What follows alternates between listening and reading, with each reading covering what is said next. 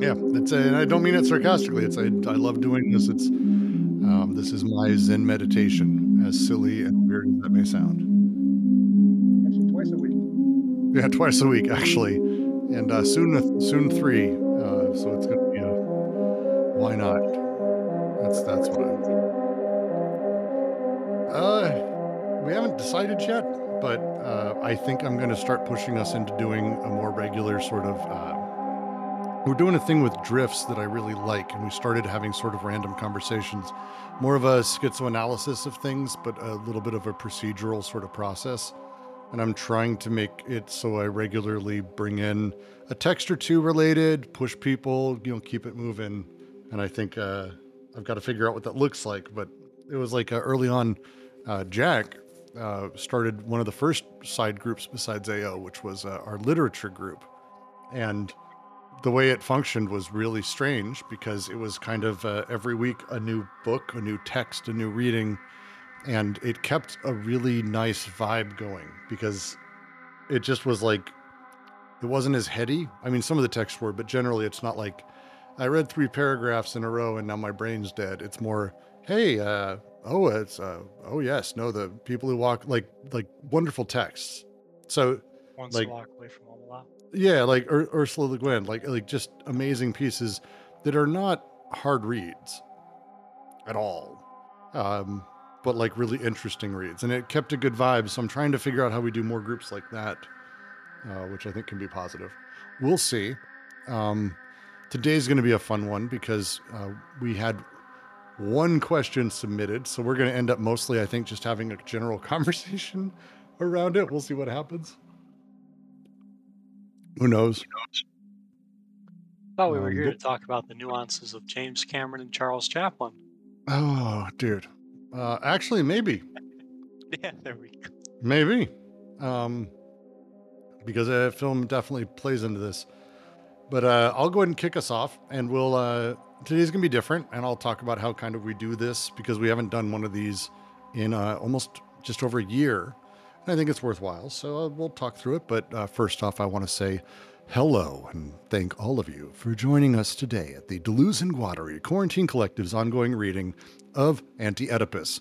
This is our second time around and our second time through 4.3, finally having completed the entire section. Dear God, it's a lot. And there's just a metric ton in there. And this time around, we ended up taking, I think, more time through 4.3, which is good, but there's still a lot of points that I think got left by the wayside. And so much of it is absolutely central to not only the entire book, but as we move into the positive tasks of schizoanalysis, understanding the negative, understanding how capitalism functions within desire and plays with it is just flat necessary. So we thought we would take today, and rather than jump straight into 4.4, we'd spend some time talking through, any questions or uncertainties people may have around various bits. I know we have one person who's got a question, the only person who submitted one. Well done, server. But we'll wait for Brendan to join. When we get to that, we will re-ask the question then. Basically, his question was, what is a psychotic? Because it seems like they don't have a lot of standards in that. And I'll just go ahead and link his comment in the words get used in psychoanalytic theory randomly. So we'll get to that, but sort of to kick us off, because I think the best place to kick us off would be at the beginning. That first paragraph, I want to talk through it because to me it is, I think, a descriptor of what they are trying to say through the rest of the section. So just to quickly read through it. The schizoanalytic argument is simple. Desire is a machine, a synthesis of machines, a machinic arrangement, desiring machines. The order of desire is the order of production. All production is at once desiring production and social production. We therefore reproach psychoanalysis for having stifled this order of production, for having shunted it into representation. Far from showing the boldness of psychoanalysis, this idea of unconscious representation marks, from the outset, its bankruptcy or its abnegation, an unconscious that no longer produces, but is content to believe. The unconscious believes in Oedipus, it believes in castration, in the law. It is doubtless true that the psychoanalyst would be the first to say that, everything considered, belief is not an act of the unconscious. It is always the preconscious that believes. Shouldn't it even be said that the psychoanalyst who believes, it is the psychoanalyst who believes, the psychoanalyst in each of us? Would belief then be an effect on the conscious material that the unconscious representation exerts from a distance? But inversely, who or what reduced the unconscious to this state of representation, if not, first of all, a system of beliefs put in the place of productions? In reality, social production becomes alienated in allegedly autonomous beliefs at the same time that desiring production becomes enticed into allegedly unconscious representations. As we have seen, it is the same agency, the family, that performs this double operation, distorting and disfiguring social desiring production and leading it to an impasse. There's this paragraph, I think, actually outlines very nicely how they're going to spend the majority of this critique of psychoanalysis and this critique of capitalism in this section, with that first line being essentially it. Ultimately, desire is a machine. These machines connect as they do and they produce. Everything ultimately is out of production. However, there is representation, and the critique of representation that they've been making throughout the entire book sort of comes to a very sharp point that representation has taken over and is now a thing that we utilize to believe in things, not to know, not to experience, not to have built ourselves, but instead to believe in patriotism, America, wealth, all of these ridiculous things. We're content to believe. This to me is a wonderful paragraph to start with, and I just wanted to make sure everyone is generally comfortable with how I just sort of explained it, because I think it's we'll say a starting point, a foundational point, you might say. So the schizoanalytic argument is really an argument for the natural desiring production, right, and social production. That's a natural form of thought and behavior, right? Yeah, essentially saying there is an emergent nature to things, even social things. There's a productive nature, and this would be also their critique of capital. And as Deleuze outlined, he believes it's also ultimately Marx's critique of capital, the way it functions. That we've kind of gotten to this point where production ultimately produces value, but somehow we've gotten it to the point where value somehow produces production, or we believe this is the case, this quasi-cause, the sebarabatsur, the falling back on production that the socius, or the body without organs, does, is this weird movement of pretending that representation, or the thing that is emergent, is actually the cause. I think I would ask JK, Jackass too. The use of the word natural is the only thing that, like, I would say I felt like a record scratch, because it's not so much like, if you mean natural as in non-determinate, or sort of happens on its own organically, emergently, that I would agree with, if that's the meaning, I guess. JK? Yeah, that's what I meant. That it is the healthy, the human being, right, coming into the world with these desiring productions, and but it's taken over by the representations of the socius and the belief systems of psychoanalysis and capitalism. So he's going to go into talking about myths and legends that represent that kind of belief system. Yeah, I would even say it's a little bit even smaller than saying, like, because it is capitalism. He is saying that it is psychoanalysis, but it is the family where it starts. It's the parent who tells the child, "Shh, you're not supposed to talk in here. Don't jump around like that. Eat your food. Finish your plate. If you're good, you'll get a toy later." these sorts of things, uh, the nuclear family is effectively in charge of axiomatizing any subject and treating them and teaching them that it's less about the emergent life that they're living, but instead learning to conform to the rules and representations you're told in order to function. So the family tends to be the place where a lot of this actually starts. Is he saying that the family is also a victim of this, of the socius and victim of this kind of uh, Yep. representation? Part of the machinery. I'm hesitant to say victim. I would say part of the machinery. They're produced through representation and through this process of production and this falling back on. And so it's like calling it a victim, calling any single instantiation of things like a victim or a cause or anything like that. I think I would be hesitant.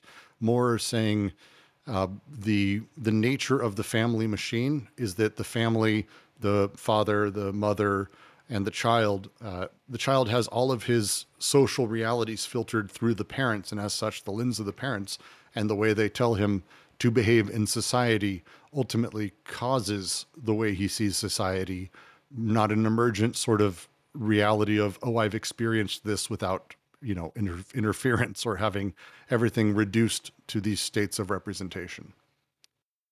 An example, we recently, where I live, the neighborhood, just in general, I think everywhere is seeing a weird uptick in the perception of crime.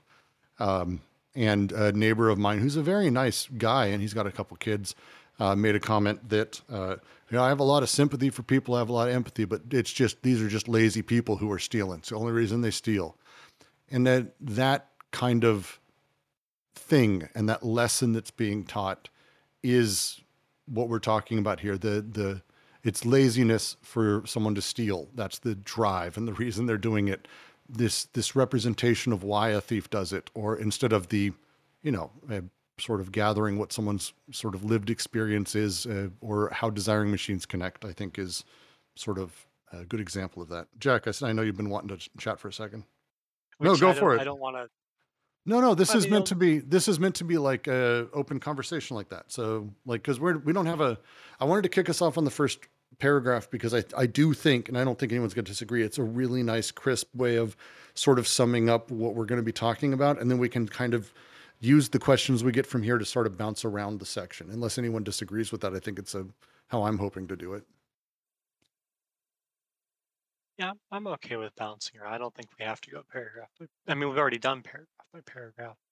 Yeah, the only reason I question the use of the word natural is just because there's a lot of baggage with that term.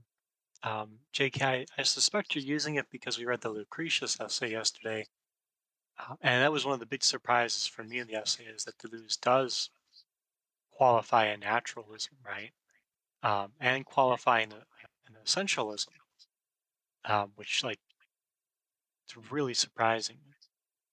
But yeah, I mean that's certainly one question we can ask here is like, what would naturalism mean in a conversation about desiring production, right? Because the similarity is certainly that he maintains here and with Guattari a use of production, right? And a pain to clarify the distinction between production and product. But there's also a different stake here, right? Which is that, I mean, at some level, difference is a common theme in his work, but something's going on here, right? Where Deleuze is not worried about difference being thought of in the same anti-natural way, even though some of that does come to bear on what we're reading here, yeah.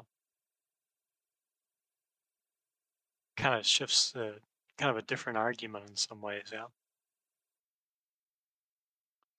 Well, I think the example of family is probably a good way for us to start parsing what he means when we say natural or how we're talking about it. Because again, everyone will always have in essence, a biological father and mother. Like we have families, we have people we grow up around, whatever we may call them. There is a collective of sorts. We're not solo creatures that are left to fend for ourselves, dropped in a field by our mother and left to go.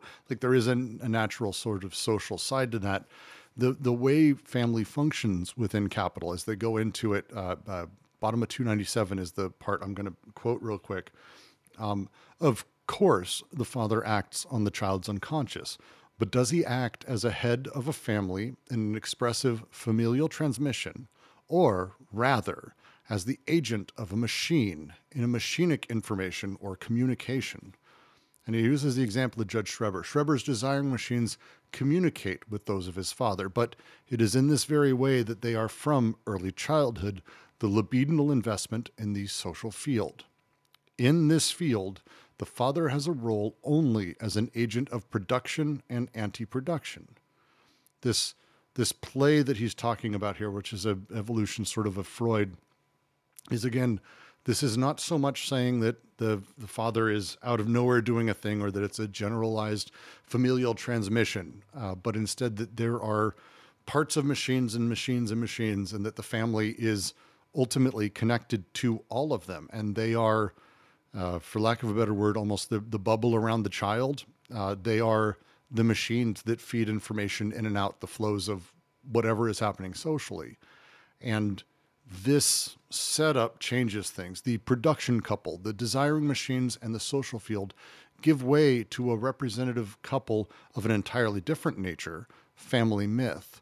Once again, have you ever seen a child at play, how he already populates the technical social machines with his own desiring machines? The very easy way to sort of say this, and I watch my son do it a lot with Legos or Magnetiles and all sorts of block stuff that he can connect. Whatever is happening, he literally is building machines. And he says this, and it's the weirdest thing. I didn't teach him this. I don't even use these words, but he will put it together and he'll go, this is a shooter machine. This is a chopping machine. And he builds weird shit. It's nonsensical, but he refers to it as this. It's absolutely the way that he thinks. He's wanting to build things that interact, that deal with the world, that do these things. And as such, I am, without almost thinking about it, I am building machines for him when I critique or when I comment or when I teach him about social things outside of him, very much in the same vein. And his desiring machines are constantly trying to connect to that. Just thinking of what might be a good way to distinguish between the family acting as an apparatus of the social machine and the family acting as familial and I guess expressive is the word that Deleuze and Guattari are using here. And the example I'm thinking of from my own childhood was when I was in the Boy Scouts growing up, and at some point all of my friends had left and I was the last one in it, and I wanted to quit, and my dad made me stay in it to finish out the last badges because he thought it's a good thing to teach your son to stick to something and finish it. And so there's this way that he's relaying this social message, and his relation to me as my father in the sense of both biological and familial love is those are totally incidental. It's more about the proximity of the father or the parent and their status as an authority figure that allows them to function as a relay in the machine. Yeah, and you don't even know you're doing it as a parent. It's terrifying. You'll find yourself. I've used the example before where I said to my son, "Well, you need to finish your plate." I don't know why I told him this. He didn't want to eat the rest of the food. What a silly thing! But it's embedded in me because my parents very much, that was the rule of the house. And these little things essentially are building things that are then coextensive with the delirium, with social delirium, with the field of delirium that sort of exists as that position. Who are we culturally, socially? What's our place in sort of all of this? Very often you will even hear people say, we're debating, by the way, about whether or not to send our kid to school, how we're going to do it. You can't do public. It's a nightmare. But very quickly, the first response most people have is, if you don't send them to school, how will they get along with anyone socially? And it's this really strange acknowledgement of the number one sort of purpose of that, or of a parent or anyone when they're teaching a child, is how will they get along in the delirium? How will we adjust them properly? And we even use the term, we need to make sure your child's properly adjusted to the world, which is interesting that we even use such explicit terms. But this is the role of the parents. And it's again, not wild as a thing to say. Parents, that's their job, is to prepare you for the world, to teach you how to be, to do all sorts of things, from tell you how Santa Claus only gives the good kids toys, and that's why the poor kids don't have any, as an example. Terrible lessons, I think, that people do internalize and start to learn the myths of things, the way that we're supposed to be, the areas you don't go to. Why don't you? I just said you don't, and I'm in charge, and that's my job as the man and the father. These things are said, and they're said quickly, and they very much teach the way that we're supposed to be, the lines of our lives that we're supposed to obey. The line I think I like in here, the father will be inflated with all the forces of myth and religion and with phylogenesis, so as to ensure that the little familial representation has the appearance of being coextensive with the field of delirium. So I will continue talking if no one else is going to. I can literally go for fucking hours. In line with that, they then continue, and they immediately dive into Miller. Oedipus, or Hamlet, led to this point of autocritique. The expressive forms, myth and tragedy, denounced as conscious beliefs or illusions, nothing more than ideas. The necessity of a scouring of the unconscious. Schizoanalysis as a curettage of the unconscious, the metrical fissure in opposition to the line of castration. This huge rant they go on. This play is very much about moving away from the tragic representation, getting back to the term natural. Now I'm going to use, God damn it, JK, but it's a fair one. Getting back to the connective structure that is at the base, our desire as it's produced, as it connects, as it does things, rather than the representations which I believe they produce, but ultimately stifle them or control them.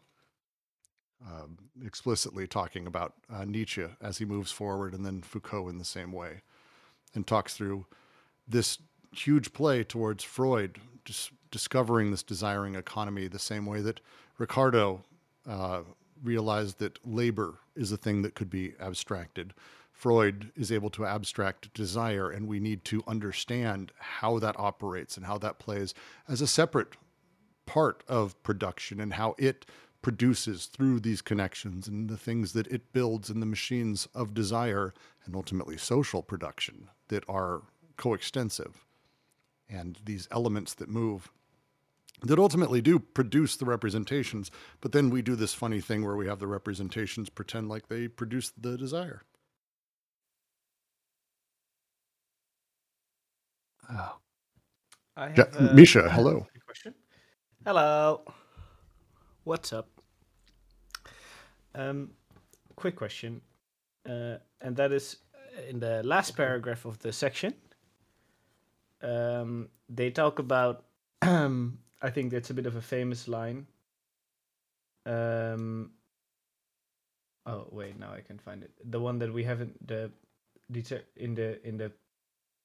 with the deterritorialization, we haven't seen anything yet. Yes. But now I'm reading over it now. But so producing a new land. Is that the line you're talking about? The last paragraph of. So you want us to move from the first to the last paragraph? We're just skipping the whole middle. Is that how we're doing it for you, Misha? Yeah. Fair enough. To just say, I think what I think you're talking about. That is what the completion of the process is, not a promised and a pre-existing land, but a world created in the process of its tendency, its coming undone, its deterritorialization. The movement of the theater of cruelty, for it is only the theater of production, there where the flows cross the threshold of deterritorialization and produce a new land, not at all a hope, but a simple finding, a finished design where the person who escapes causes other escapes and marks out the land while deterritorializing himself. An active point of escape where the revolutionary machine, the artistic machine, the scientific machine, and the schizoanalytic machine become parts and pieces of one another. Is that what you're referring to? Yeah. but the specific quote I can't find. Maybe it's earlier in the text. But I was wondering on our ongoing playing with accelerationism, because this to me sounds exactly like why Deleuze can be framed in a way accelerationist. No. Well, there's some assumptions that go with that. So first, we have to assume that when we talk about deterritorialization, that we're pushing and accelerating, but we're not. I don't foresee that there's a necessity that we have one follow the other necessarily. Some make the interpretation that when he says deterritorialization, he's referring specifically to capitalist deterritorialization and its function, and that we should do what we can to accelerate that. To me, to just, it's fair, Jack, to qualify accelerationism, it's the idea that, at least in my understanding of the readings I've done, that the contradictions within capitalism and ultimately the way that it functions, we can push on the gas, light a fire underneath it, you might say, to cause deterritorialization to happen more and more quickly until we get to a point where capitalism can't handle it and we find what comes next. Is that a fair? Yeah, although I think actually Deleuze and Guattari seem to put it here, in my opinion, more like not necessarily to push it to its own destruction, but rather to just push its tendency further and further and further, instead of trying to find a complete molar alternative. and that's when they say, when it comes to the retaliatorizations of the neurotic retaliatorizations and the psychotic reterritorializations, they cry out more perversion, more artifice, to a point where the earth becomes so artificial that the movement of deterritorialization creates of necessity and by itself a new earth. So, my first question would be, I don't see how this is involving the molar. I get that it is generally speaking coextensive, but the very clear line they have through most of this is that they are focused on the, I wouldn't say the subject, but the personal, maybe the subject, where it's about, they use the term one, within one person. We cry out more perversion, more artifice, to a point where the earth becomes artificial. Yes, but they're not necessarily talking about the earth fully at grand. They're talking about the familial neurosis in the couch, the little island with its commander, the psychoanalyst. They're talking about the parts of a person, the setup there, because then at that point, it's not that the world changes. I tend to be very in line with Holland's take on this, that it's not so much about an accelerationist perspective, but instead almost a destruction of the fascist within. And that at some point you actually personally enter a state of what might be termed a permanent revolution, that you just simply are always in that place yourself. And by doing so, lands don't mean anything to you. Quite literally, you're always in a new land. You find it, there is a finished design. The person who escapes it naturally is causing other escapes just by being in the position that they're in. It's a very I would say molecular view of it rather than a molar view. It's why I've never really understood the accelerationist take, because they've never really focused on here's what we do as a society. They're very almost like Buddha-like focused on the working on yourself and the fascist within, rather than, oh, here's how you change society. It's like you can't change society until you've fixed yourself. And by changing yourself, you naturally cause escapes in others, and therefore can cause that knock-on effect. Okay, now I'm very confused. How so? I don't recognize that thing in what you said about accelerationism, about the focusing on the self. No, I'm saying accelerationism doesn't. Oh, okay. Yeah, okay. Sorry, I specifically accelerationism focuses on what we can do at the meta level, at the molar level. We need to vote for Trump. Like that, I've heard accelerationists say that. Oh yeah. So exactly. So that's what I'm trying to say. Is that my original point was, I feel like D&G right now are posing a molecular accelerationism. You mean molar? No. No, right? Like at the molecular level, they want more artifice. No? Ye- I think your mic is kind yes, of quiet. Did you say opposing or opposing? Posing. Yeah, I I, think Brits heard you say opposing. I heard you say opposing. Oh, no. Fuck, man. So to say clearly, to me, this is all about a molecular revolution and molecular accelerationist. Yes, sure, for sure. I have a tough time reconciling accelerationism as being anything but the meta molar grand social movement because that's the vast majority of the writings. There are people who disagree. I'm very much in the. This is about personally getting yourself to the place where you've deterritorialized yourself, where you have gotten rid of the fascist yourself, where you've embraced change and being and shifting, and you're able to understand the emergent nature of your own existence and embrace that rather than the determinant representations. But I think in your framing you're missing, I think, the golden middle, or however you call it, and that is that I think it's also silly to only focus on the self. So it's kind of like you have to do it in every interaction, not only in the subjective sphere or the. So yes, so let me qualify slightly because I'm not disagreeing. When I specifically say within oneself, I include all of that. I don't necessarily believe in a centered subject as a thing. The sphere that is Brooks, that you can't tell me where I end and someone begins. But the difference would be voting for Trump in order to speed up America. A little fast for me. That's a little different. But my talks with you right here. This is every interaction, absolutely. And anything I touch that in theory I may be part of, I consider as part of that overall massive desiring machines that somehow has been called me. So I'm with you on that. And so if that version of accelerationism, if anyone has writings on it, I'd love to find it. I've bought a bunch of accelerationist readers and authors, and they all end up in this really weird. Let's see how terrible it can get for marginalized people. Fuck it, who cares? I'm safe because I'm white, sort of mentality, and it bothers me a great deal. So. Yeah, to be honest, if I can make a bit of a confession, maybe what I like the most about accelerationism is the name. To be honest, I think it's such a fun word. Well, it is, and it like is. speed.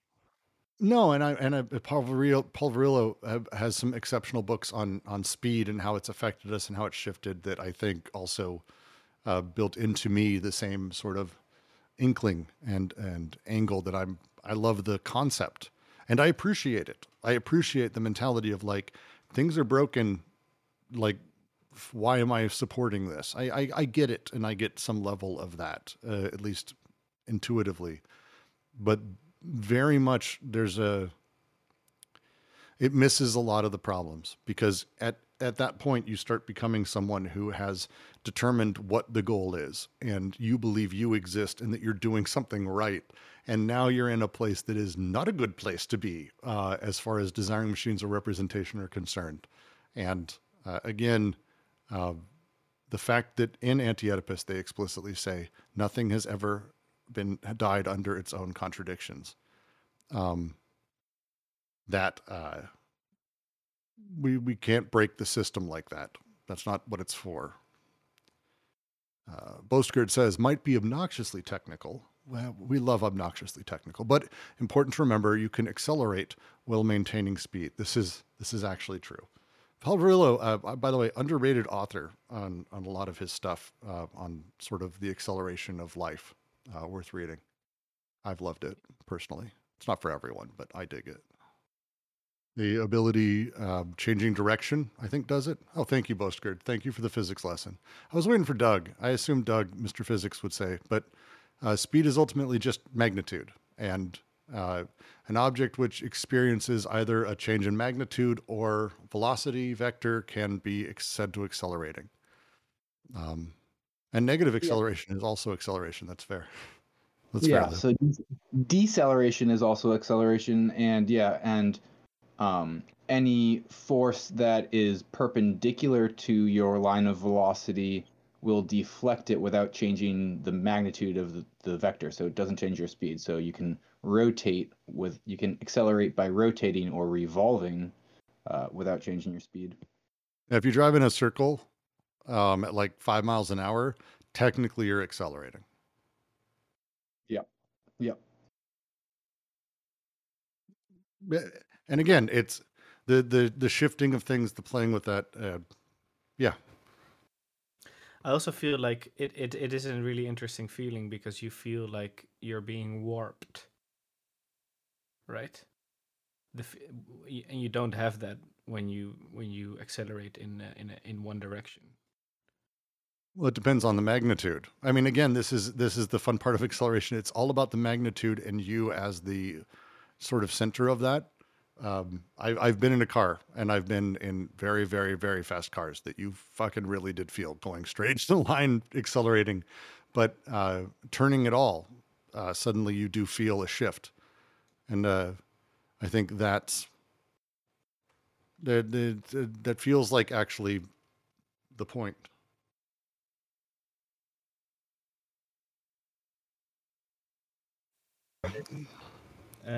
This is because the decoding and deterritorialization of flow define the very process of capitalism. That is, in its essence, its tendency, and its external limit.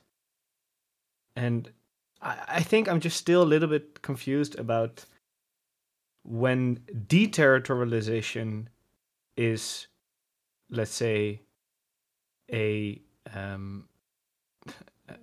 sorry if I put it a bit Deleuze. Please. But that deterritorialization is basically a some sort of rebellion against capitalism, and when deterritorialization, as here described, is seen as a definition of capitalism. And I know about the deterritorialization and reterritorialization, like the left hand, right hand thing, the combo that it always goes together.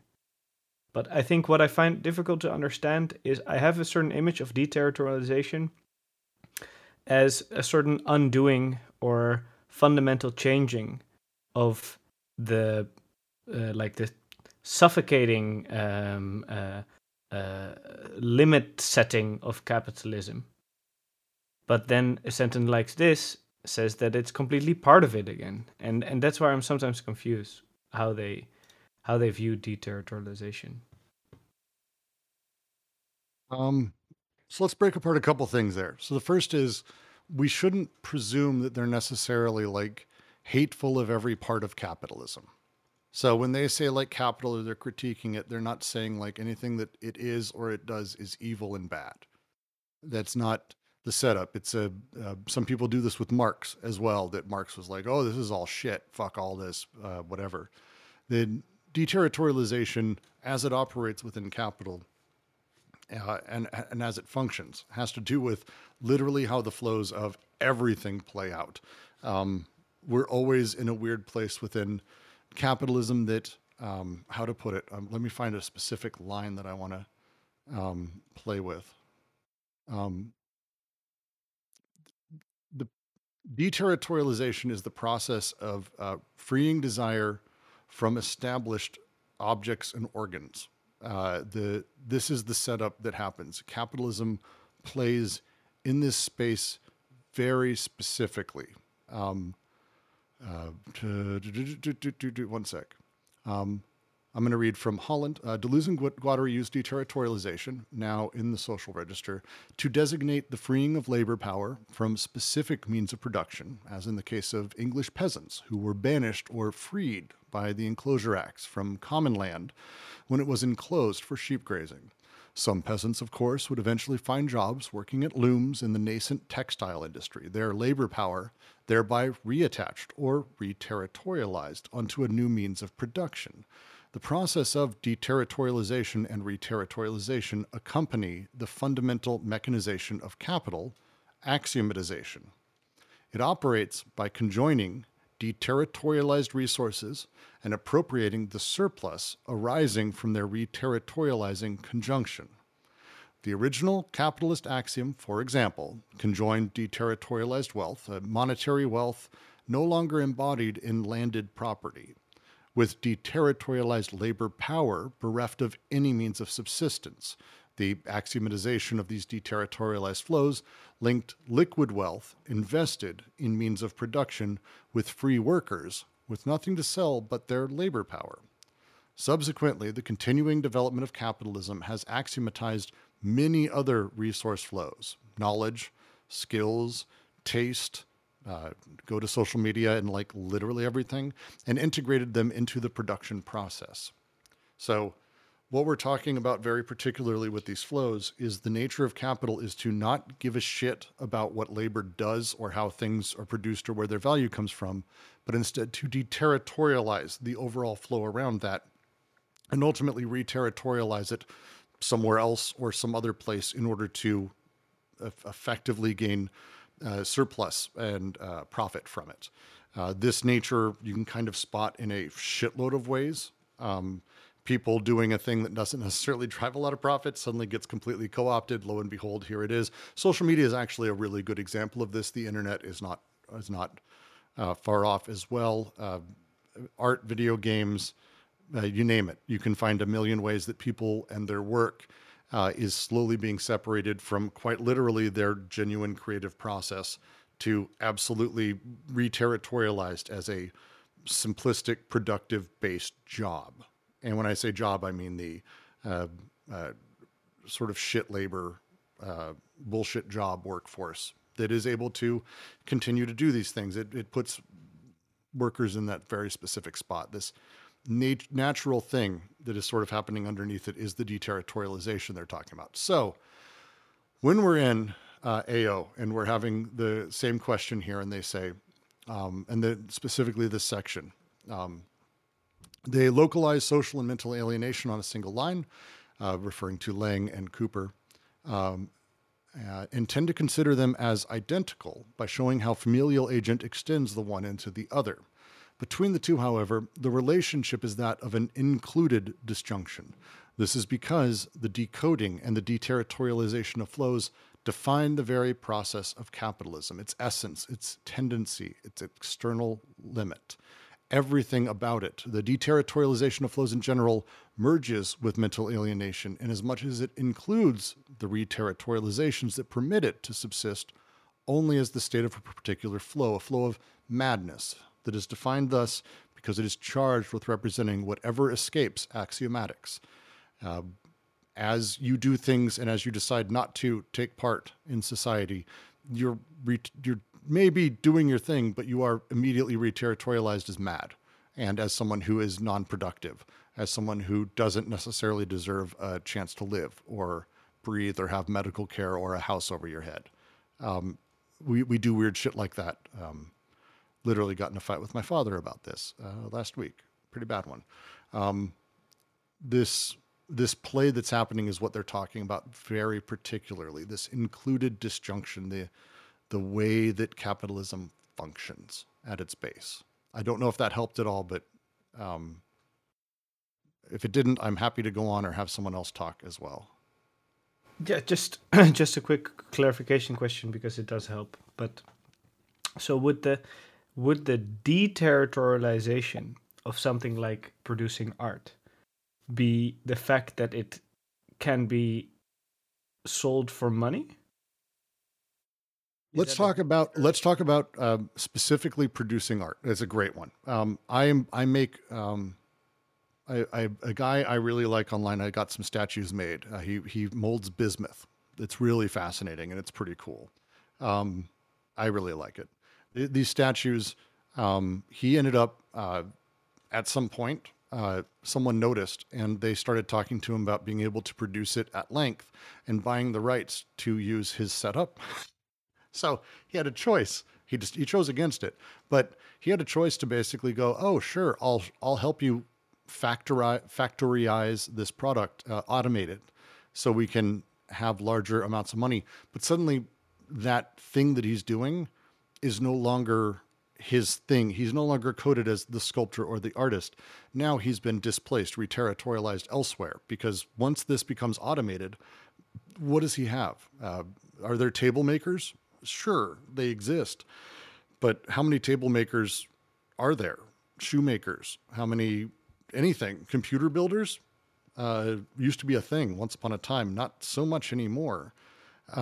These things sort of shift over time as people have, how to put it, as capitalism sort of breaks down the literal coding of meaning in the process of production or your place within it, it doesn't leave you to disappear and find your own way. That's not really how capital operates. It didn't operate that way with the people who used to just work the fields, and it got shifted to where it was all for livestock, and now they had to find jobs elsewhere. It didn't just go, well, you're out. We now have other excess labor. You can do this other shittier job. Think of it as skilled labor that now has to work in a factory for doing mindless, manufacturing jobs. This shift and this play are things that go back and forth in capital, and it's core to it.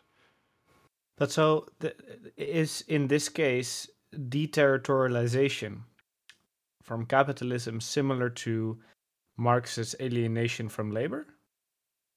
Like, is that kind of what? Because that's yes. Well, to them, it's and I'll let someone else talk. But to me, my understanding is that they're talking about it part and parcel. That this is where I think it was even what they directly say in the section I was reading, that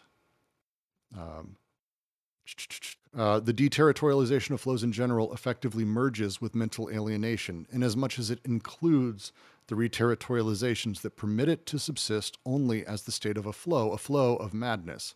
This thing to them is part and parcel. Again, the social alienation and mental alienation, as they say, we seek in vain to assign one side or the other, as long as we establish a relation of exclusion between the two. It's like, no, they merge. These are the same thing. The way that we see ourselves in society, the representations it plays, the way that our meaning is sort of deterritorialized and broken down and then reassembled for us. We are reproduced. They say one can find the form of social alienation in action in all the reterritorializations of capitalism, in as much as they keep the flows from escaping the system and maintain labor in the axiomatic framework of property and desire in the applied framework of the family. But this social alienation includes, in its turn, mental alienation, which finds itself represented or reterritorialized in neurosis, perversion, and psychosis, mental illnesses. But then, so I really am following you here. But then what I find difficult to combine is how they also use deterritorialization as a force that can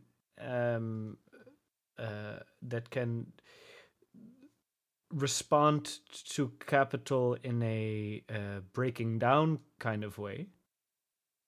That actually is seen as a radical act from a schizoanalytic viewpoint, because that's also how they use deterritorialization. I think it's tough for me to make this leap. I've got to jump to logic of sense, where I think a lot of this is a little helped. At some point, I'll have the recordings online. Very specifically, the act of deterritorialization is the breaking down and neutralization of forced meaning and representation, ideas on high. In logic of sense, Deleuze makes a series of arguments that ultimately culminate in a handful of very, very powerful points that are really complicated, and I'm going to overly simplify, and I apologize. But one of his big pushes is this idea of a counter-actualization. The fact that we sort of as a subject or the ego or where we sit and we play, he calls us the phantasm, we sit within that, have the ability to sort of play with how meaning works and are able to break it down in a unique way.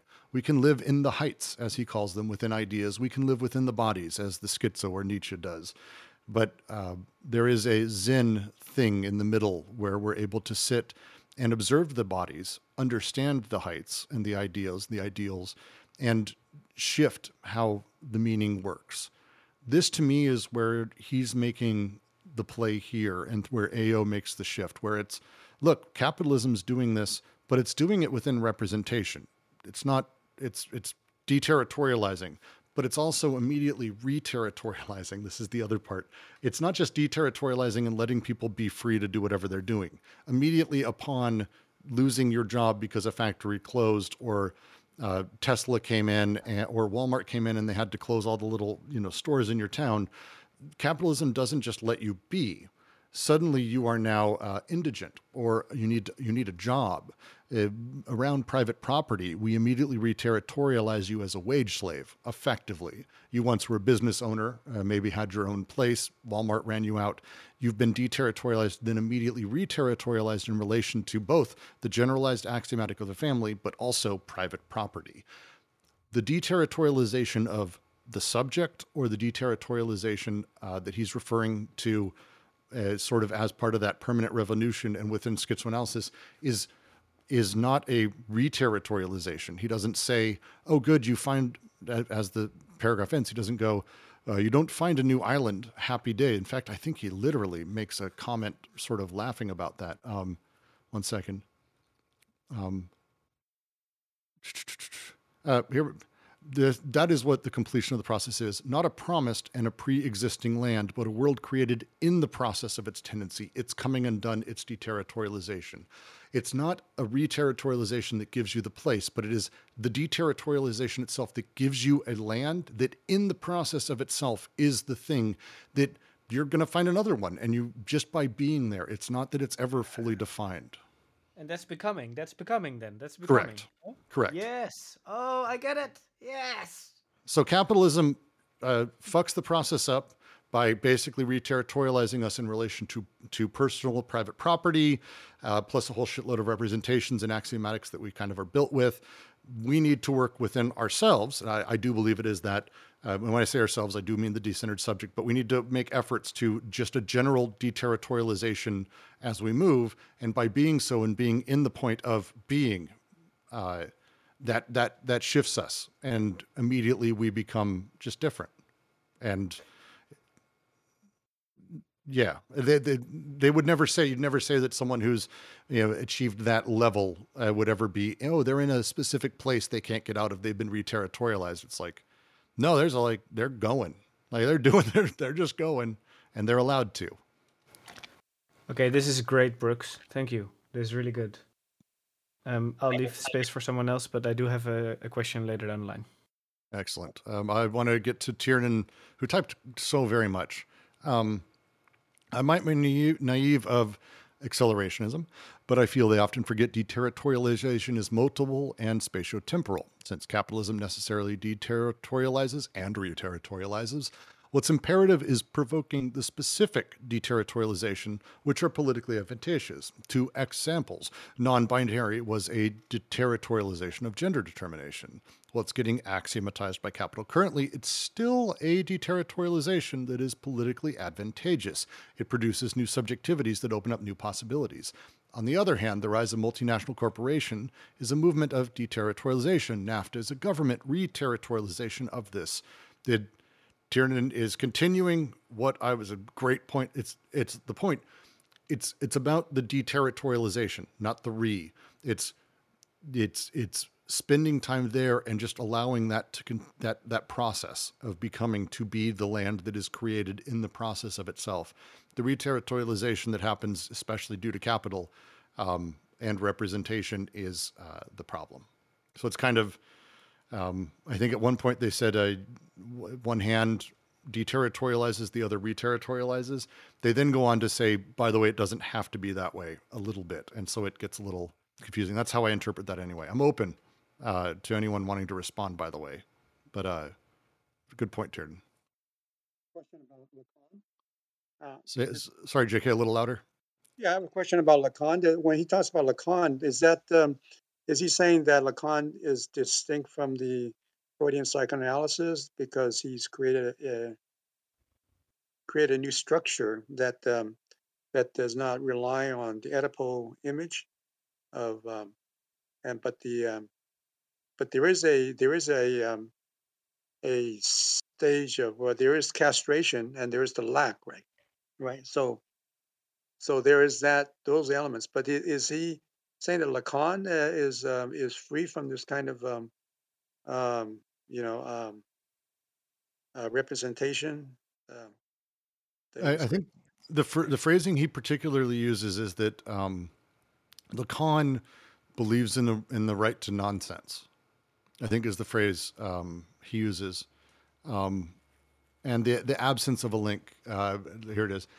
You will not have reached the ultimate and irreducible terms of the unconscious so long as you find or restore a link between two elements. And this is sort of this practical rule laid down by Leclerc following Lacan. This thing that he's playing with, I think it's their overall critique. It's like, yeah, here's the good stuff, but you just didn't go far enough. You blew up the 4 pylons and the statue in place landed right where it was. You did some damage, but it didn't change anything. Because ultimately, again, the demand of signifiers and master signifiers and all sorts of things goes very much against a lot of the rest of what they say. But again, they're not like throwing out the baby with the bathwater with any of these people. They very much want to take pieces from this and pieces of that. And it's why I say that they're not pro-capitalist at all. They're not accelerationist in the Landian sense, but it's not everything sucks, burn it all down. It's hey, there's things to learn from all of this. And just as with the schizophrenic that they use as a tool for us to begin to understand how the unconscious operates, utilizing capitalism and capital as a way to understand how the social operates is not a wild stretch. Yeah, and I think, well, first of all, I just plugged in a new microphone, so let me know if the volume's way off. But It's way better. You sound way better. Yeah, you sound really good. Yeti Blue, thank you. But yeah, so I think we can take all the discussion of deterritorialization we were just having to help us understand this political point, because I think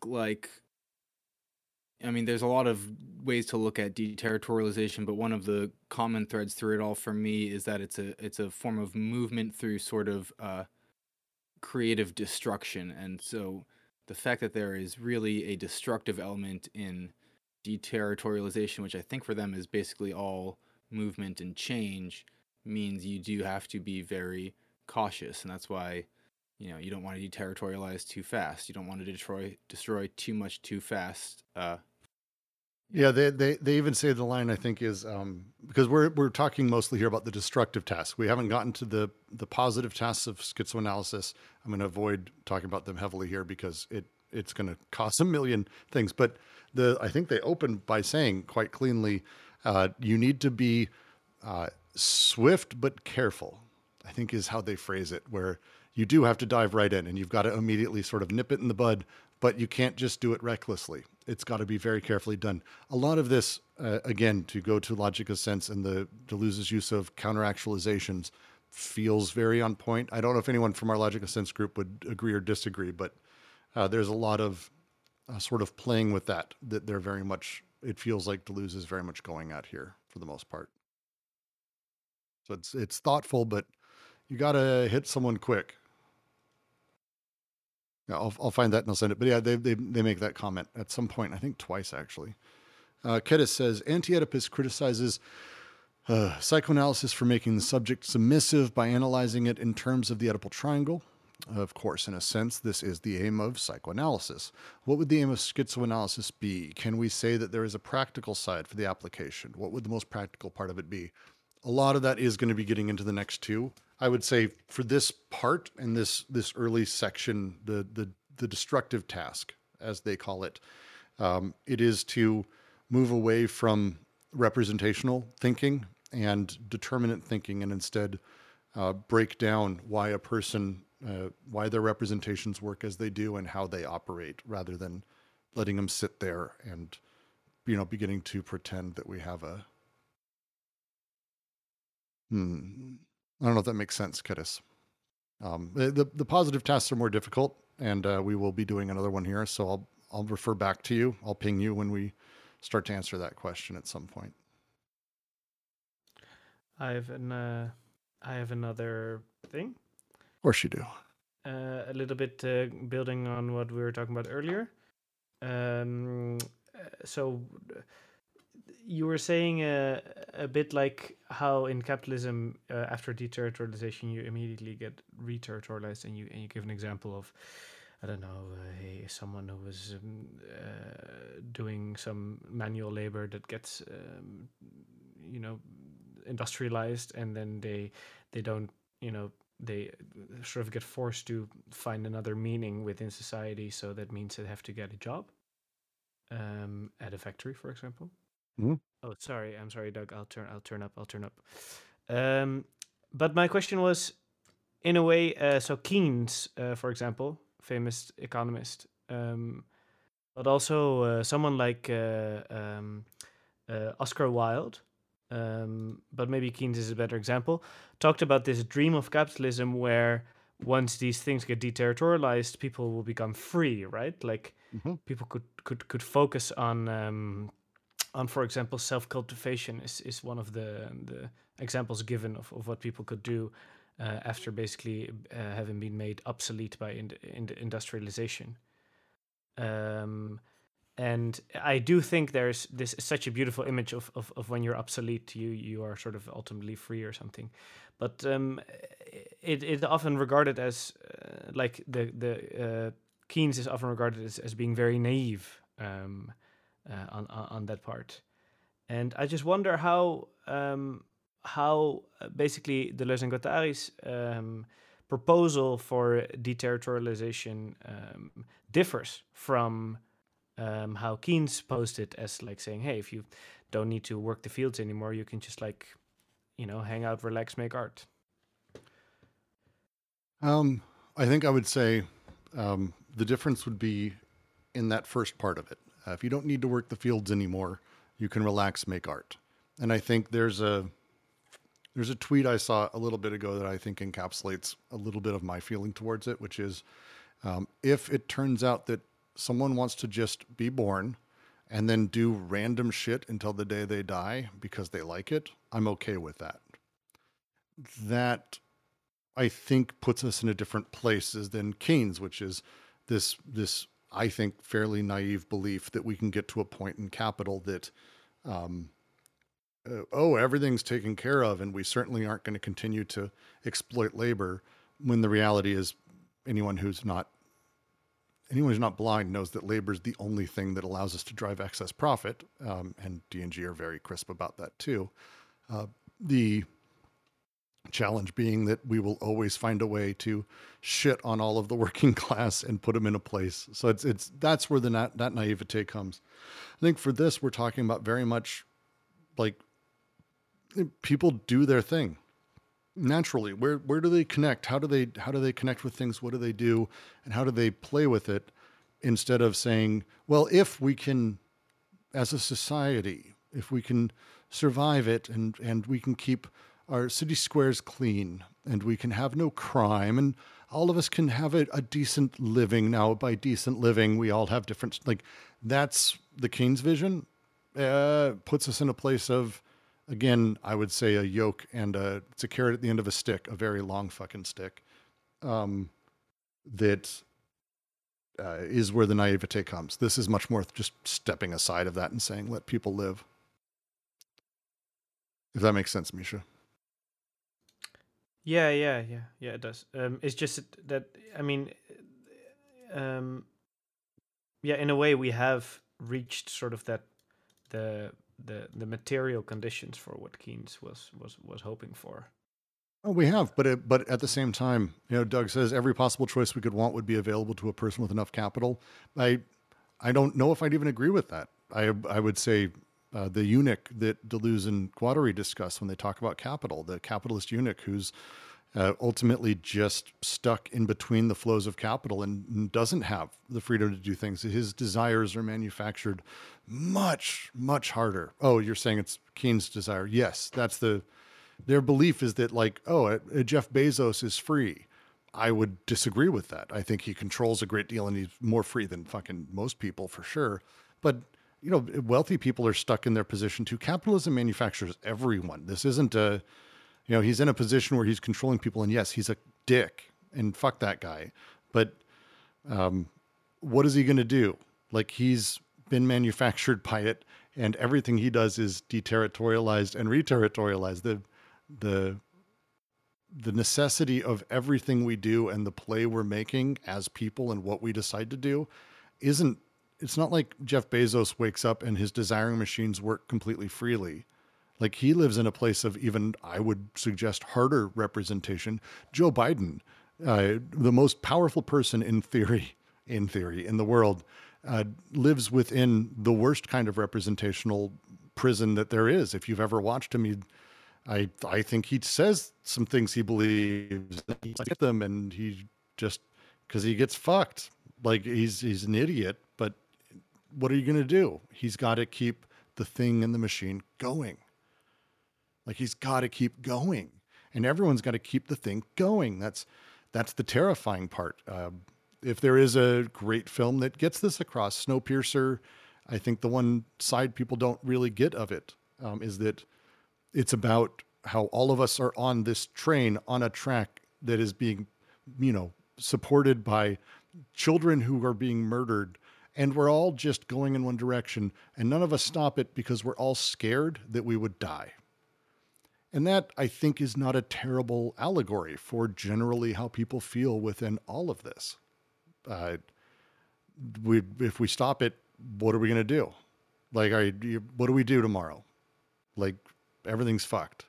And that's the fear. And that's the thing that keeps them moving. It keeps us going. It keeps capital flowing. It's very good at it. The way representation plays into all of that. And that alienation that they discuss in here. It keeps us all going. And so, yeah, that's why I tend to, with the Keynes thing or any of it, I tend to always just sort of, I don't believe anyone in capital can be free. And that includes the wealthy. That's why the US should invade Ukraine instead of Russia, to be faster. We should accelerate.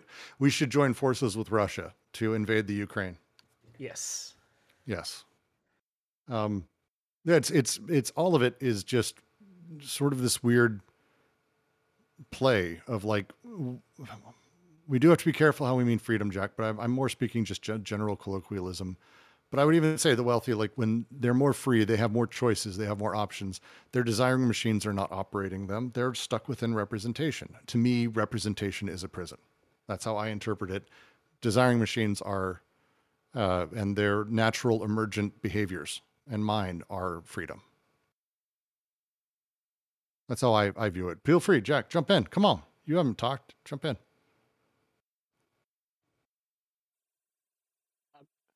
Jumping on the subject of freedom, I feel like Patrick Swayze in Roadhouse. Roadhouse. Yeah, you know that scene where the nurse is fixing him up from his stab wound, bouncing.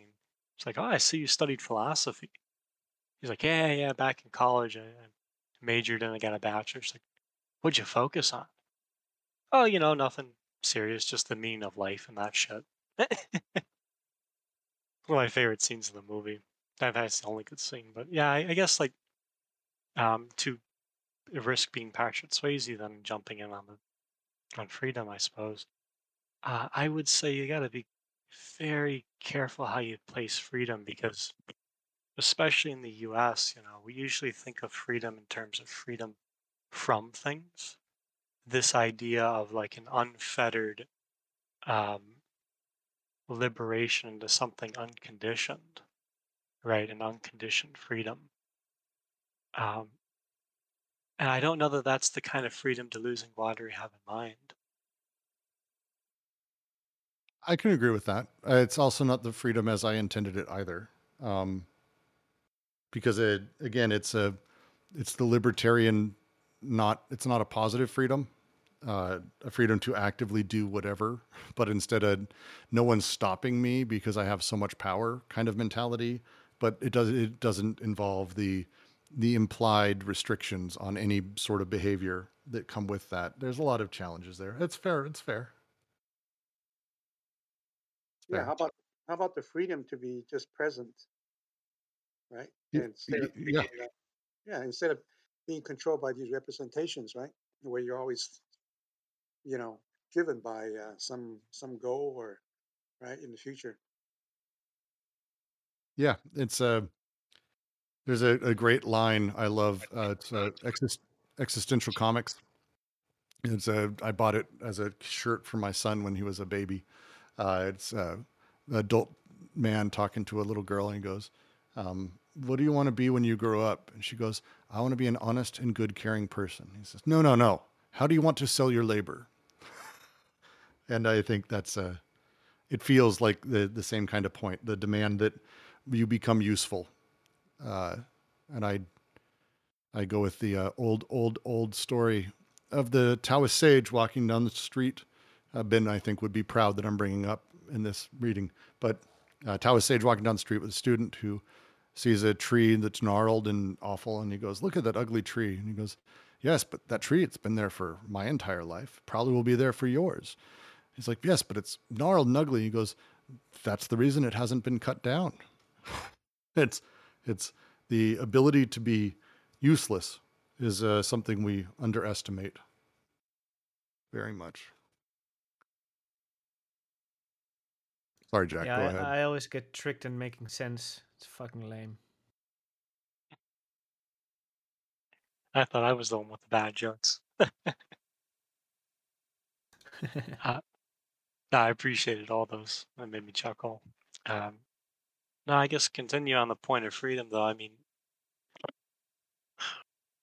this is always a challenge with like post-structuralist ethics because coming out of existentialism and even Marxism, for that matter, right?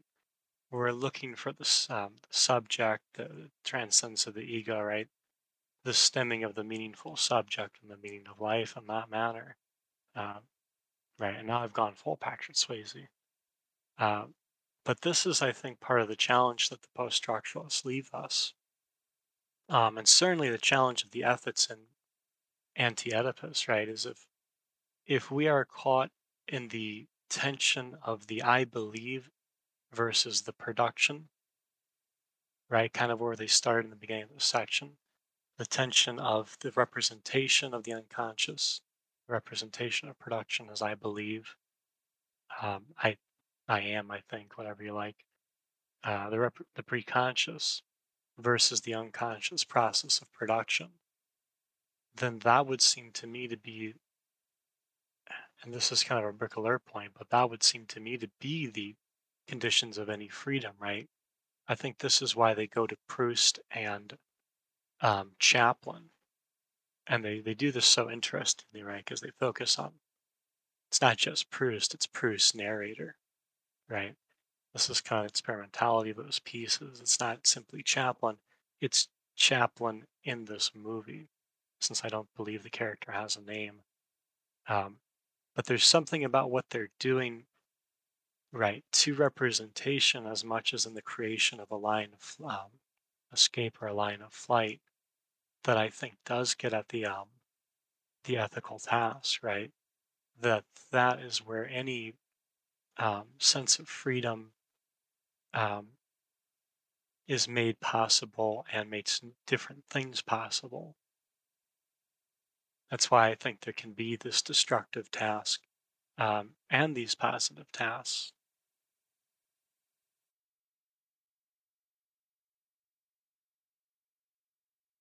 Very much agree with that. One sec, Doug. I want to get Kedis' question in, then we can do it. Kedis asks, can we say that schizoanalysis is a method of emancipation for the political subject? How much is it philosophical, psychological, scientific, religious, if it is at all? Doug, I know Doug said he's got a line there. I think, is it Doug? You said you got a note, which we can, if you want to jump in, go for it. Yeah. Yeah. So first of all, I thought that was a really good question. It's kind of an obvious one to ask on its face, but I think if you like look at it, it's actually a pretty deep one. So first, just is this emancipation? Is that an actual end that they are putting in? And I think they are. I think that's especially as we read the last two sections, that will become pretty evident. And is it a method of emancipation? I think that is a deep question because, it gets at the play between means and ends. And schizoanalysis certainly seems to be a means of a sort, but the end or the limit that's trying to be surpassed is they're trying to package it in there somehow, right? Have it be kind of just an unconscious investment at the start that will play out with just a flick of the finger. And so I don't have a definitive answer except to say that I think it is a tricky question that requires thinking about the complication of all those issues. Very much. I think the very easy answer, and there's a lot of caveats, but they're not worth really going into, would be to just say yes. And how much is it any of those things? It's all of those things. It's a complete and total shifting of how representation, myth, legend, stories, familial relations, social relations, beliefs, all of those things. How our delusion, our collective, how these things work together and the destruction of them. I would say yes. There's caveats to a lot of that, so don't just go quoting me. But yeah, I think generally yes. I suppose to try and get at the question and both to question the question and work toward an answer. Again, it's this question of like, how are we understanding freedom or emancipation? At least for me, that's where I think things were coming off Sartre's heels, right? That's even part of the big thing of like existentialism as humanism is, right? Is arguing existentialism as a condition of freedom, right? And you can kind of see how that, it's certainly not D&G's point, but those concerns have some parallel in the projects, even though they're very different in how they're built out. But, the question of the conditions of freedom and what can freedom condition. I would say in that sense, right, the political subject's always a product, and particularly, right, at the conjunct, and then there's the question of the territory, right, or the zone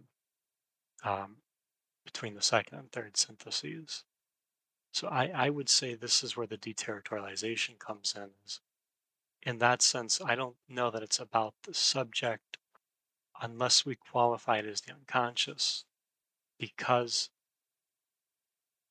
in this sense, the deterritorialization is a shifting of what is upon the socius, and thereby a falling back on production that is itself a shift, right? So new zones, new subjectivities, and to qualify the new here, the novelty of it, part of what makes it new is, right, there's a way of understanding the socius as producing difference and all that. But there's something going on with the revolutionary investment that in shifting production, right, some of the things it does is it shifts the zones of the subject, right, where it will come to take place. And it's going to shift, and this is kind of where they do that subject-subjugated group thing. It's going to shift the actual collectivity of it all, more so that like first synthesis. So in that sense, like it's not just the nuance of it being something new, or in that sense, something new and therefore free. I think it's getting at this point at which that which is produced following this line of escape is kind of like, and here, since we're in the destructive task, we're going to see again like Proust narrator and Chaplin. They're destroying representations, but they're opening up all these new different ways in which capacities and distributions can take place, and indeed will take place by way of this this investment that's been created. Even though, it's not to say that reactionary investments won't follow, but it's to say that the index is at least being modified. Hello? Please. Uh, Hello, Case. If you can hear me right, I would like to jump in just Please. for some remarks. I in the question, I think when I ask is schizoanalysis an emancipatory means towards emancipating the subject, I mean in the most political sense.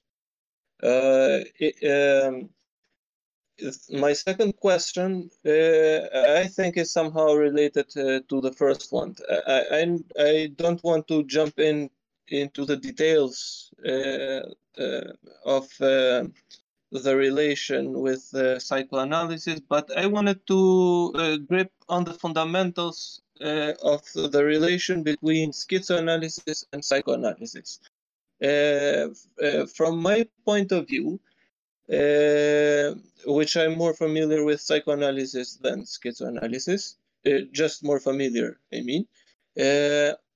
Psychoanalysis tries to work with a subject in which, in the case of psychoanalysis, it is analyzed subject, is the subject of a single person, of a single individual, and it works with the subject to give him the possibilities to work with what it lacks.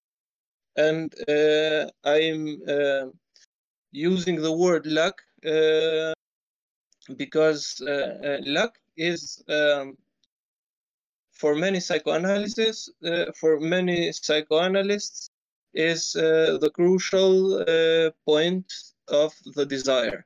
And this is a point where Deleuze and Guattari criticize psychoanalysis because they see desire not as an object caused by the lack, but they see it in a positive way. They see desire as production in some sense. I'm not sure if I'm right here, but I'm going to talk this out because I want to explain about the question. And in psychoanalysis, people go there to get better with what they're dealing. I mean, they go there to get better with their problems, with what they fundamentally lack. And this is only the part of psychoanalysis. And from what we read in this chapter, because I mostly was part of this finished chapter, I saw that schizoanalysis doesn't focus on what the subject lacks. It focuses, I don't know if it focuses, but it goes beyond the lack of the subject. It sees the desire as something produced. And there where the psychoanalytic subject is somehow not. I would say this, that for the subject which schizoanalysis is talking, the psychoanalytic practice would make the subject weak. That is why I am asking about what kind or what type of subject schizoanalysis is talking about, because I don't think it is psychoanalytic subject. I mean, nobody goes in schizoanalysis to deal with his personal problems and to deal with with what he is fundamentally lacking. And so I go on to the second question, because I know that from what I was saying till now, I know that psychoanalysis no, I know that schizoanalysis doesn't deal with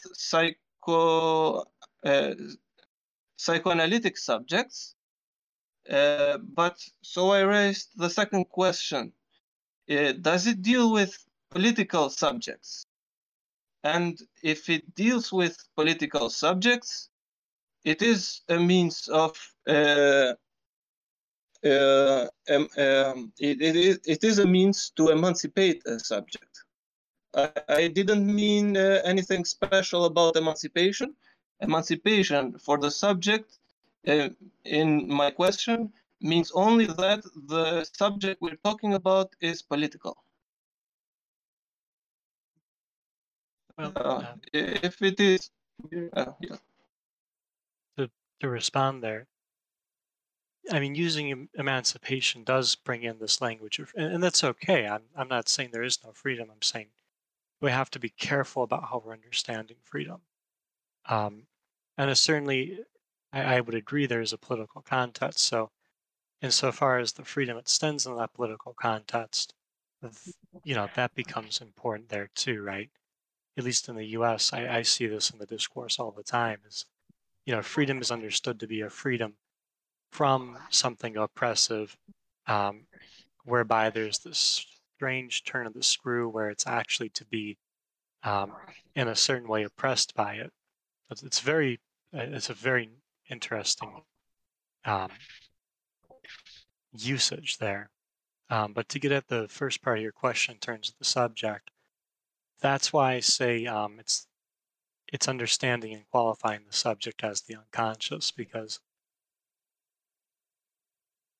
to follow, I think, this aspect of the connective in terms of things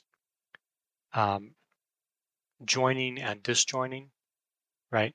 Connecting and breaking flows and machines. I would say that is going to be your subject, and that the way the syntheses construct that that thing, right? There's a good technical term for you, that thing. That is the subject, and I believe that's how they kick off this section, even, is pointing that out.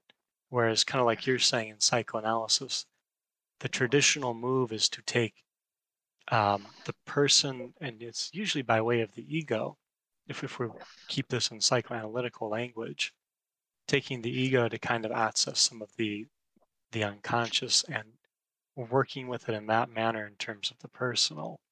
At some level, this actually, since Dingo or Brenton you've joined, this is actually getting at the difference between the psychotic and the neurotic, I think, is the in a more classical sense. But yeah, to answer your question, Kadis, I would say it's the unconscious as subject versus the unconscious in its representation that psychoanalysis usually treats it by.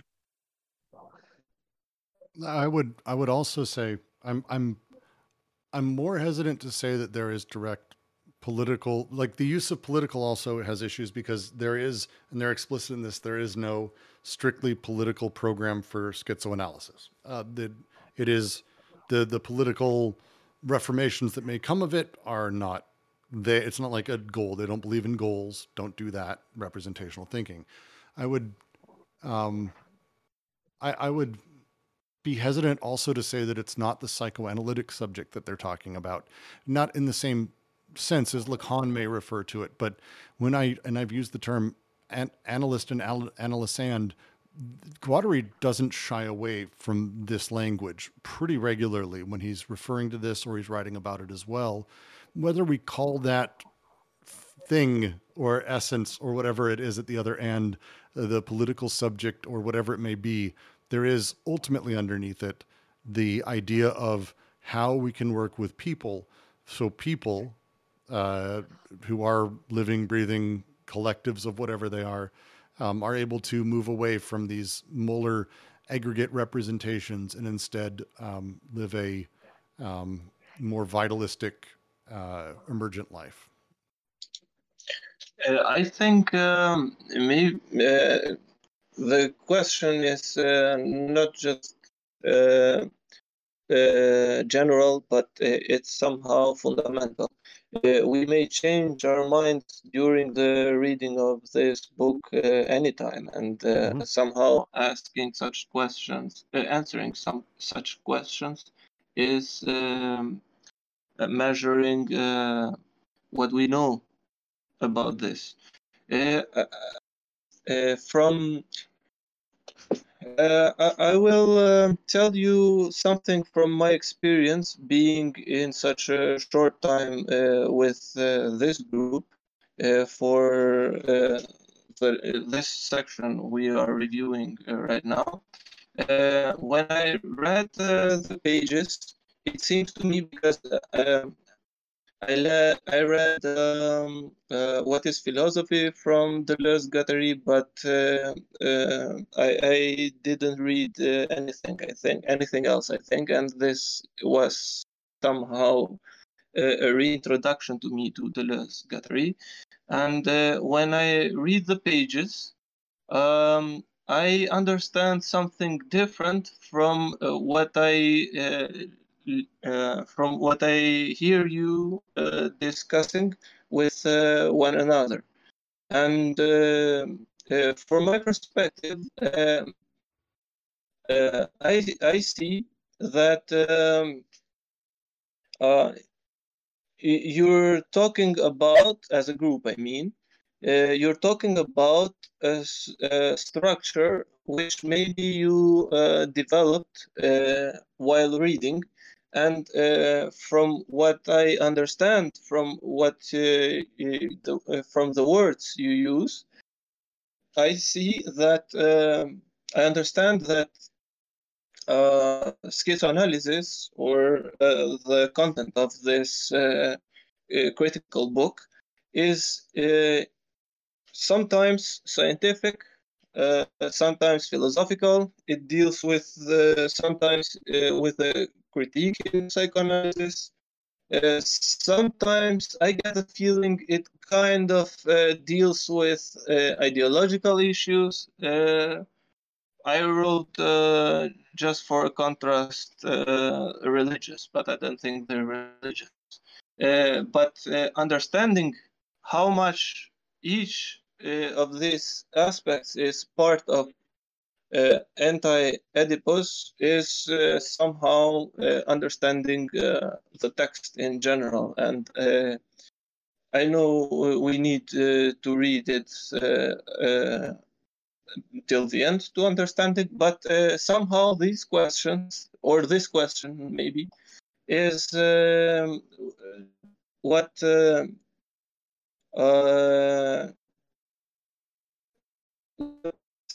repeats itself for me, I mean, every time or many times when we discuss about the book. And when I turn to the text, I don't see much of what we usually say in our discussions. I don't know if it's a matter of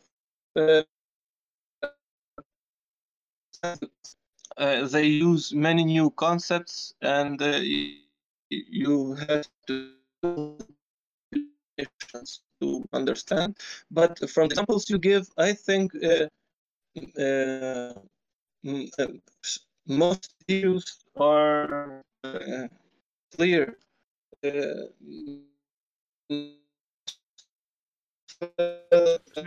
don't know if this is me, but Examples are really clear. You're coming through like super. all You're starting to these turn fields. into a robot. You're starting to turn into a robot. I can't really hear you. There's a connection thing, I think. Are you able to hear us okay? I have a poor connection. To say sort of what I was getting there. Have a poor connection. When, do I? Yeah. So do you hear me now? yes.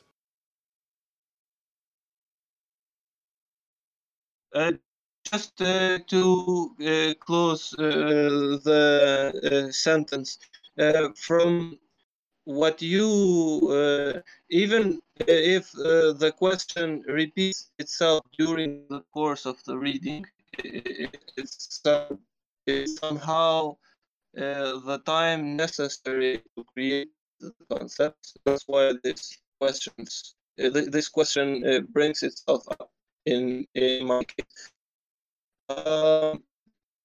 Your explanations and your discussions and the examples you give, I think, explain and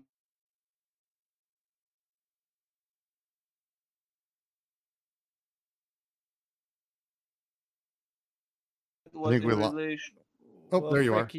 you were about to say the most You were important about part to of the say sentence. you were getting to the end. experience with the group. I can't tell if it's a critique that we are using explanations that aren't directly from the book or if it's helping. Am I alone in that? I think helping me at least. It's hard to tell if it. I hope we're helping. As a critique, it was. Mm-hmm. I hope it's helpful. It's genuinely one of the things, and Doug will say, from my perspective, hearing more and different readings is only a plus. 100%, like beyond helpful. It's incredibly important. It's why I like various videos that I don't necessarily 100% get or agree with, but then I go back and I reread why I believed what I did, and I go, oh, there's actually a point in this. It kind of tends to be the thing. So much of what you'll hear me say today, if you want, you can go back. You can literally hear our recapitulation of 4.3 about a year and I want to say 4 months ago now. Jesus Christ, really? Yep, near 4 months ago. Jesus. And it is not this one. And come back in a year and 4 months when we do AO again and we get to this point. And it'll probably change again. There's a beauty to a lot of Deleuze's works, I believe, that lend themselves, Guattari too, to multiple readings and a lot of understanding. So I always appreciate anyone saying, "Oh no, what about this?" or disagreeing, like because I have my take, but it's one that has evolved thanks to mostly actually people on the server, to be frank. So yeah, I hope our interpretation generally helps. Because it is a lot of this shit is really complicated, needlessly almost.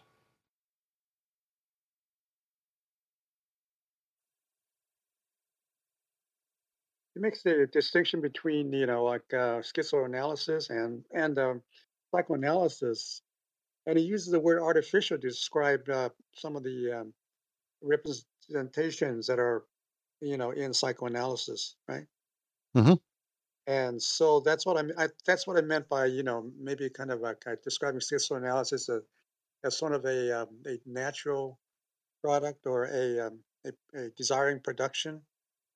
But would that describe this notion of emancipation when the schizoanalysis schizoid is naturally desiring production and as an individual and in terms of the socius. So I'm really quick going to say, because I'm sure Jack is going to want to jump in here. I don't have a disagreement with using the term natural, as I know you're using it, because we just did a reading of Logic of Sense and literally talked about what this means and the essence of this. If there is the problem with the word, and I think I don't want to put words in Jack's mouth, but it's the one edge, is that very often people, when they say natural, they mean the way it ought to be, like kind of thing. There's like an edge to it of like, look, it's only natural that someone does blah, blah, blah. And that's a appeal to good and common sense. I don't think you're using it in that way, but the word itself has like weird baggage underneath it. Is that close, Jack? Well, I mean, there's the logic of sense usage, and then it's how they start off this section, right? Social production, desiring production, right, are processes of production. So right there, anything that would be qualified as natural has to be qualified under the conditions of, the three syntheses, right, or at least the socius and the BWL. So as long as we're using the word in that way, I'm okay with it. the thing I'm concerned about is if we say natural, we're moving toward something unconditioned, right? Something that's not adulterated.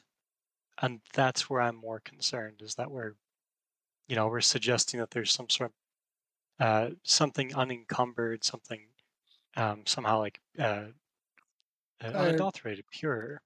I'm hesitant because to me, I don't, that was almost a presumption of like a Platonic ideal of the natural thing. To me, natural just means organically emergent of its own existence, sort of thing.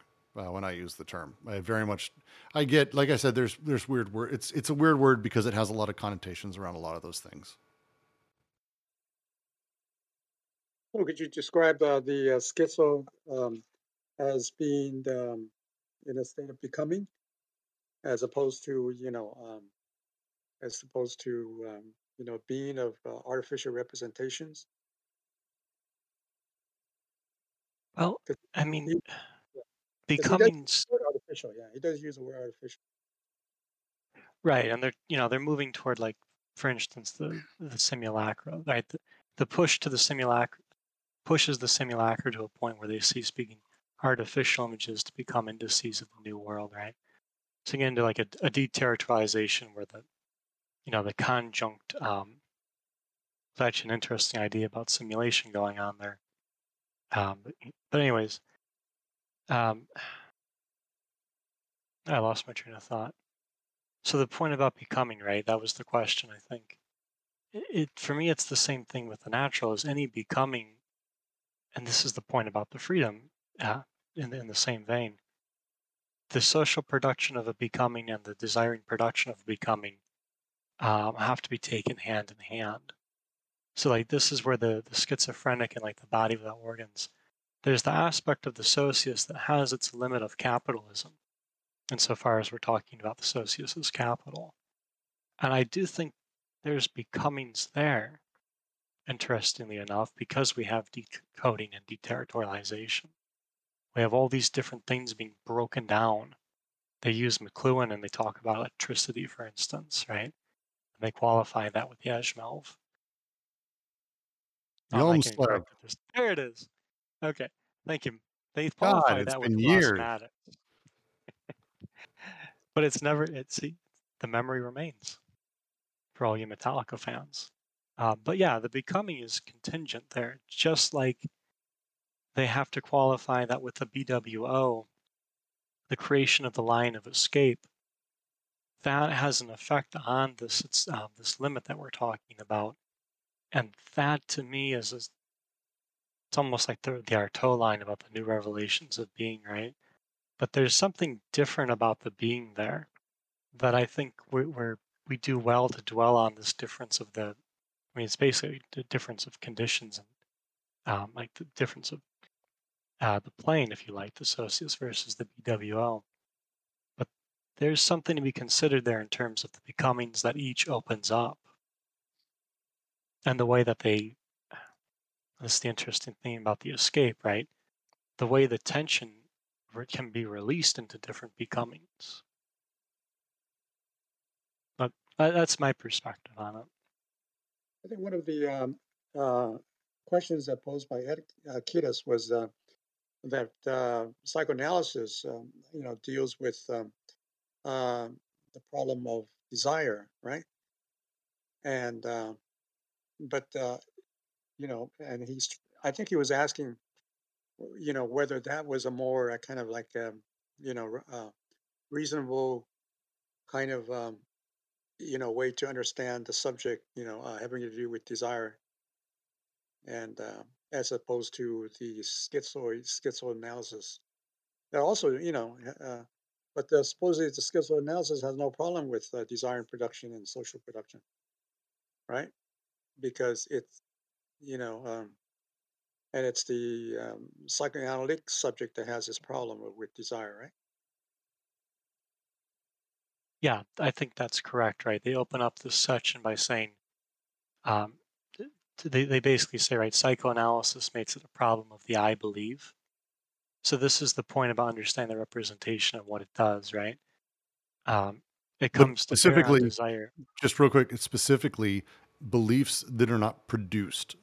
Like I just want to say, like it's that it is an unconscious that doesn't produce, but does believe. There's a very specific line that's a break there, because and I don't want to get into why. Like I can get into why, but like it's a particular thing. Sorry, Jack. Go ahead. Oh, no problem. I'm about to, because I know you want to respond to Kedis there, so I'll turn it over to you shortly. But yeah, just to finish the thought, I mean, that's part of what psychoanalysis is doing too, is it's an application of the representation, right? One that is contingent on social production. Yeah, that's kind of the interesting thing about it. But yeah, I mean, to your point, it's the difference in working with desire in the way that schizoanalysis does, which is going to be the three syntheses, right? And then the vitalism and the machinism, the way that all comes together to give you what I guess we can term an assemblage, because otherwise we don't really have a nice catch-all, versus the representation of the unconscious in terms of the I believe, right? Which again invokes, like an ego.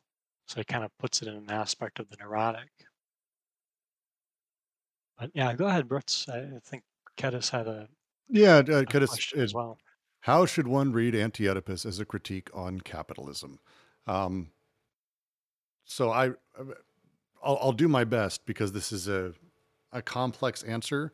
I think it is not just a critique on capitalism. It is a critique on representation.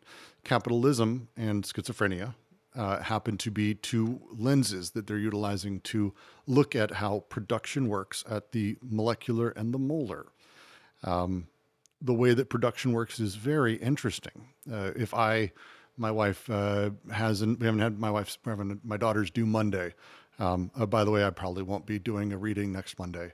So my wife needs the house. I hire a bunch of people to clean my house, and my wife comes back and I'm like, look, I cleaned the house, and I take credit for that.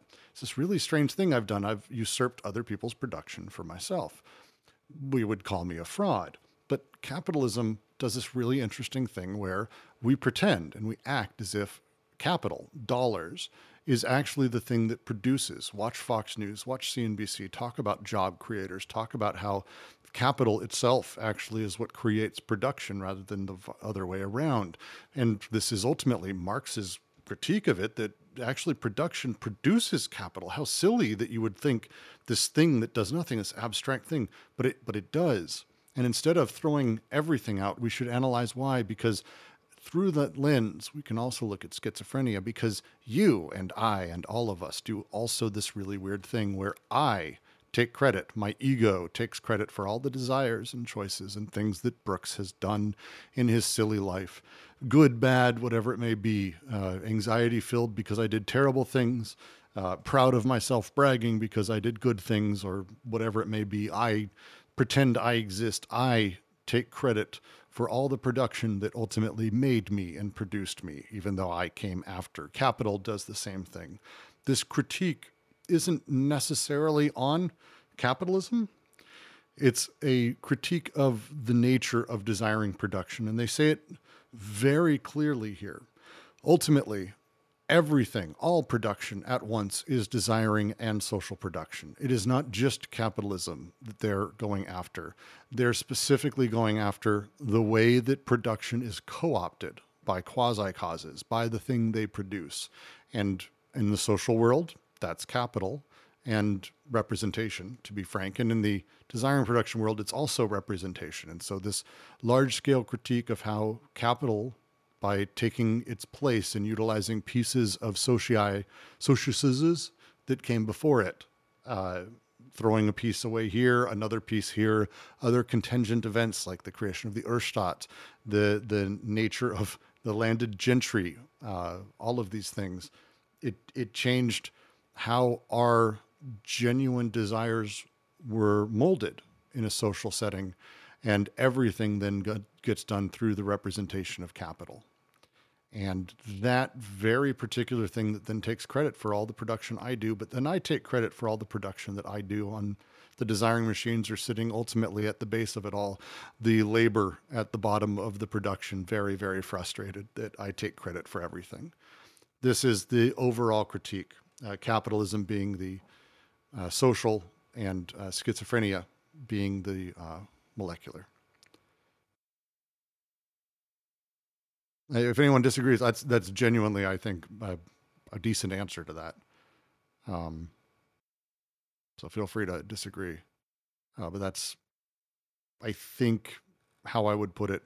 Again, it's you shouldn't read Marx saying that capitalism is pure evil and it's the whole thing sucks. It's a machine. There's parts of all of these things we can learn from. We can learn from a schizophrenic. Don't go be a fucking schizophrenic. Don't go be a capitalist. But take a look at it and go, wait, how does this work? How are these pieces? What are the machines that make this work? In the same way that we should be checking what machines make us work, what produced us, what are the things, not the representations that we're ascribing to, that I'm a white middle-class man from middle America, but instead a gigantic play towards what are the machines that have done that and the representations foisted on me. The same to a schizophrenic. What is the thing that allows them that production and produces them? What is the thing that makes capital? And let's break them apart, and maybe we can rearrange a few pieces. Maybe we can see how things really work by really deconstructing them properly with desiring machines at the bottom. So what is the origin of capitalism? Does this go back to this Erstadt and the despot? I mean, Specifically, the moment capital became a thing, because it's always haunted, as they say, it's always haunted. Capital became a thing very particularly with printed money and the written word.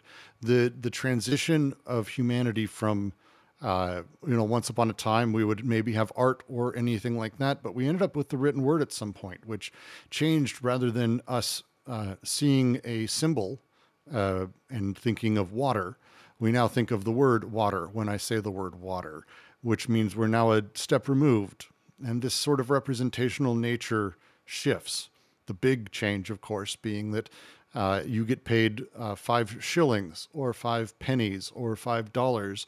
And that dollar, which is printed and has the mark of things on it and is written and seen, is not only a representation, but a written one from on high, with essentially the voice of the despot buried deeply inside of it. No longer the despot on high, where I can even pretend that I do things for Daddy Trump or Daddy Biden or Brandon or whatever you want to call him. But the thing I do things for is now through capital and for capital, because capital controls. And it ultimately runs where my alliances are set, where my affiliative reign is set. I no longer have the complex social network behind everything. Everything runs infinitely through capital. And that's the change. If it's one of the things I like about D&G and has always pulled me to them after I finally grasped it during our first reading, and someone really sat me down for like 4 hours and explained it. It's on recordings. It's embarrassing for me, but it probably helps someone. This is not a, capitalism is when money. Capitalism is when rich, which is the silly sort of version a lot of leftists run with. It's, look, there's a function. Capitalism very particularly utilizes private capital and capital as a public thing to assess and decode everything you're doing and to recode it as capital and value in particular ways. This is the function that makes the system what it is. It is the thing that sets it apart from any semblance of what we might call socialism, communism, or other things. And so when we start talking about, is it money? It's like, nah, sort of. It doesn't get the whole thing, because as long as I am a slave to any semblance of representation, God, country, capital, I am not free. And none of us are free. There is no freedom that can be said within anything like that.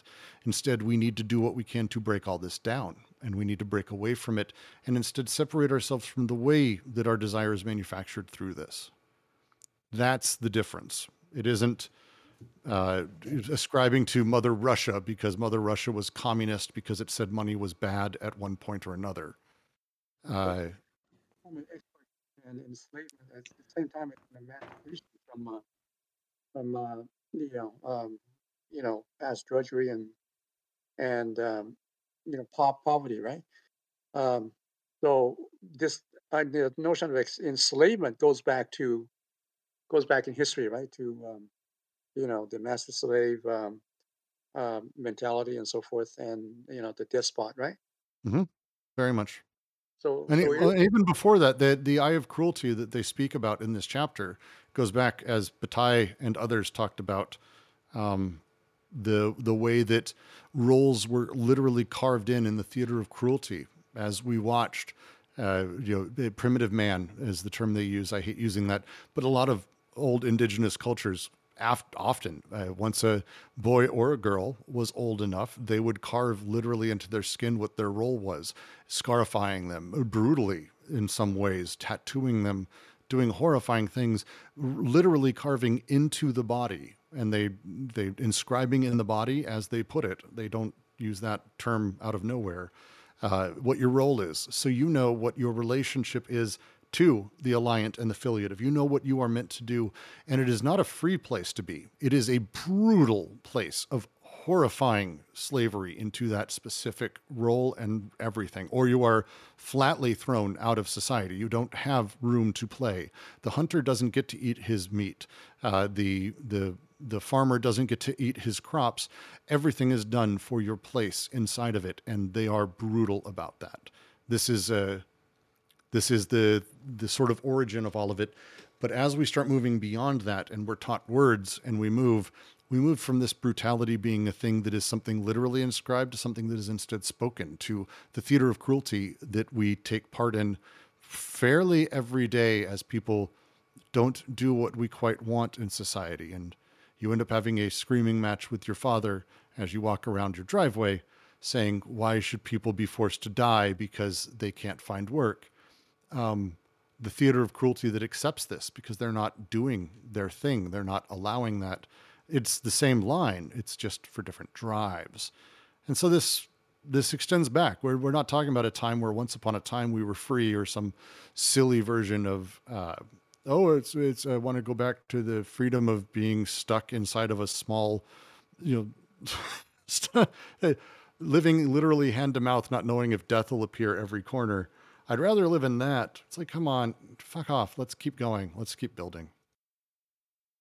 Sorry for the ramble. It makes me nuts when people do that sort of anarcho-primitive bullshit. Anyway, I hope that answered JK. Like this is a long road to get here. And this is not, again, a thing that sort of sprang up overnight. There is no, today we had capitalism, yesterday we had despotism. These are pieces here and there picked up in different ways that someone else added a thing here, another one added a thing here. Financialized capitalism, I don't think actually even happened without slavery as we understand it. There's a wonderful book, The Half Never Told, about capitalism and slavery in America and the way that the financialized world exists because of the slave trade. And quite literally, chattel human slavery is the reason that we have things like credit default swaps, which is fucked up, but an amazingly well-researched and well-written book. Again, this is not a new thing. Capitalism is not some random piece. These pieces come from places, and they just happen to have this formation. And that's why capitalism at a certain level is, very consistent with democracy and freedom and so forth, right? Yeah, it works very well because democracy, as much as anyone, and I do believe in the right of people's voting, I'm not anti-democratic, but it's a thing capitalism is able to do because it's the representations that form us cause us to vote certain ways. Like capitalism doesn't mind us, generally speaking, voting for the status quo, which is generally speaking what happens. So there's a hesitance I have to say that like democracy is the opposing element to that. I think there's ways of doing it, but it's definitely an interesting setup. I'm going to link in the thing. It's the book specifically is titled "The Half Has Never Been Told: Slavery and the Making of Modern Capitalism," and it is a horrifying read. That it's one of those things when people say, "Well, capitalism is built on slavery," and everyone's like, "Well, yeah, I know history." It's like, no, you know, Like literally the financial sector in Louisiana literally defined financial capital as we know it today. It's just insane. But it's they're intertwined for sure. I just have I know it's already late and stuff. I just have a bit of a yeah. So how you mentioned earlier about the to not reduce the idea of capitalism to money or to let's say let's say to the US or something. But how would you through through the idea of the socius look at a Stalin-led Soviet Union? Like how would that fit into the capitalist socius and representation? How did you're talking about Stalinist Russia and how it worked within the same principles? Yeah. Like, does it still completely fit, or is there something that is maybe slightly different worth looking at? The realities of the USSR, Jack nailed it. It's produced through the socialists. None of this is like produced counter to that. The prevailing realities of how production worked there still were ultimately set up and organized by capital. Now, how capital worked may be different, how the society worked, but it's the reason that China's very much not a communist state, I guess, but I would very much say that there's money flowing, money determines where people work, and production determines how people work from on high. It may be centrally planned, all of those fun things, but it doesn't drive in a different direction the way that it ultimately manufactures the desires of people. To tack on to that, it's worth keeping in mind, like, so capitalism is the exterior limit, right? In that sense, it's not getting at the justification of the USSR or any country in terms of identifying an economic system. It is to say that the USSR is produced with the limit of capitalism, right? That exterior limit. So it's not an argument over, like, can we categorize it as socialist or capitalist? It's an argument of, and actually, Brooks, when you said like how things are flowing in that, I mean, I think that's a large part of it, is the disjunctive synthesis going on there, right? That is the production of the USSR. That is the distribution that takes place. Yeah, maybe my question is, like, I totally get that the USSR is produced through that, and also that desire is manufactured, like that the state manufactures that, or that the socialist manufactures the desire of the actors living in the Soviet Union. But my question is mostly, like, when you talk about capitalism, can you manufacture desire through the socius that is not a capitalist socius? I'm going to reply and then I'll turn it over to Brutz. I don't think it's the state per se. The point of capitalist socius, right, is that that's not necessarily the state, although it affects whatever the state can and will do, and it makes use of the state in the recoding process, right?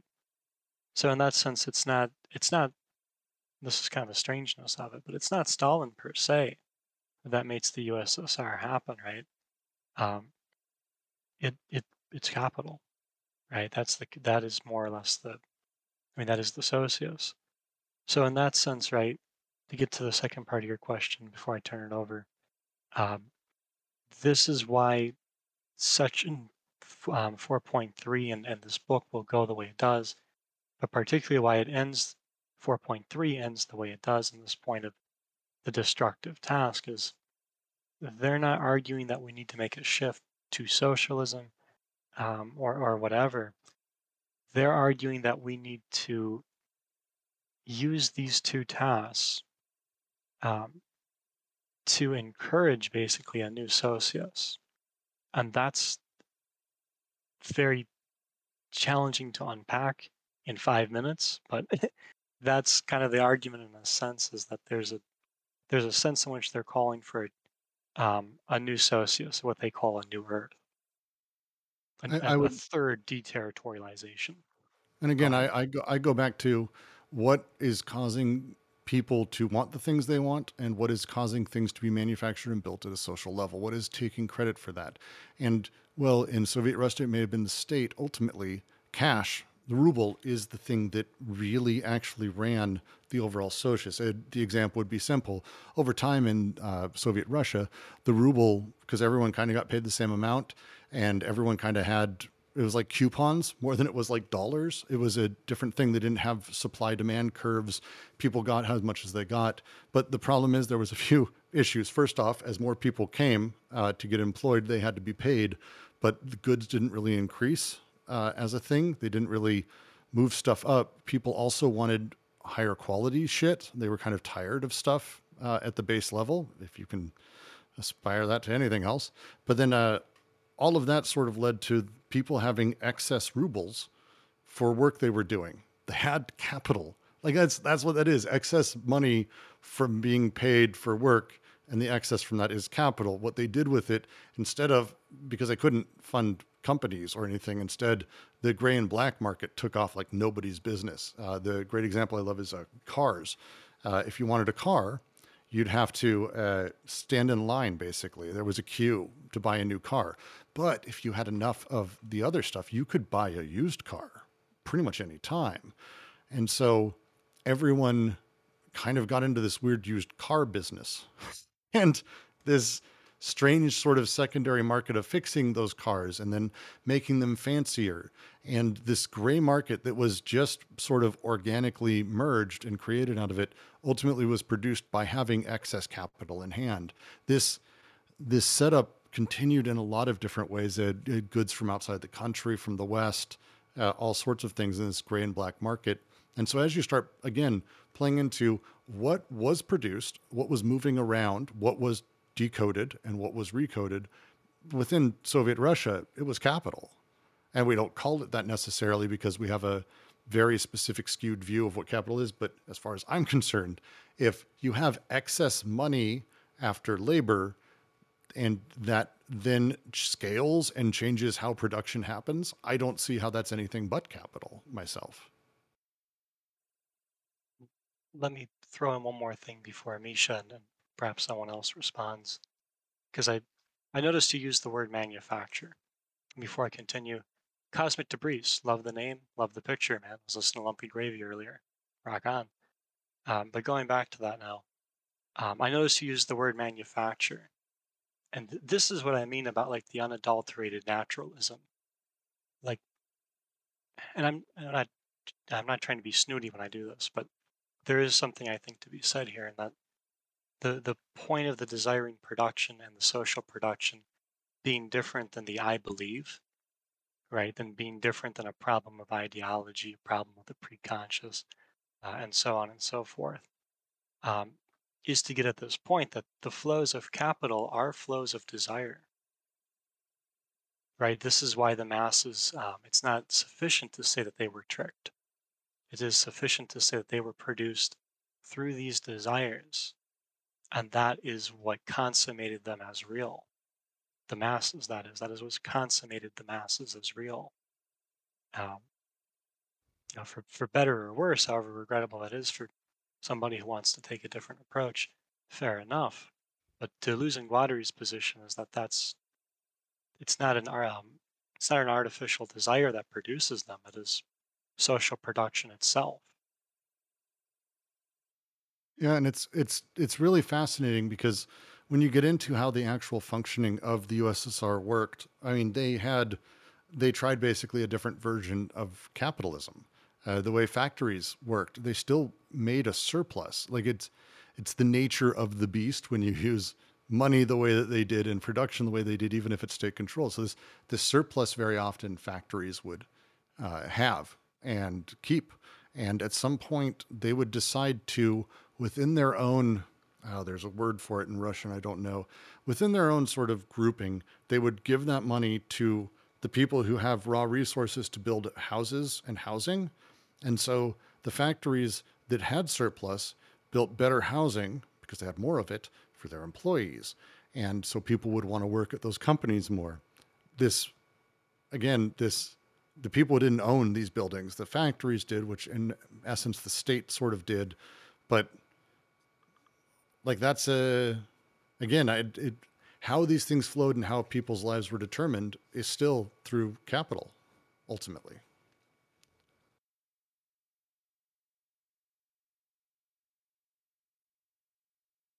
And again, not trying to be snooty or pedantic about it, but it is a really critical distinction in this book, I think, because at that level, right, that what we're basically talking about here is the molar, and that's really important, right? I mean, the stuff we're talking about here certainly has an exigency, but this is where that destructive task also has its exigency, right? As what's going on in the molar and social production and its relationship to the representation applied to it, right?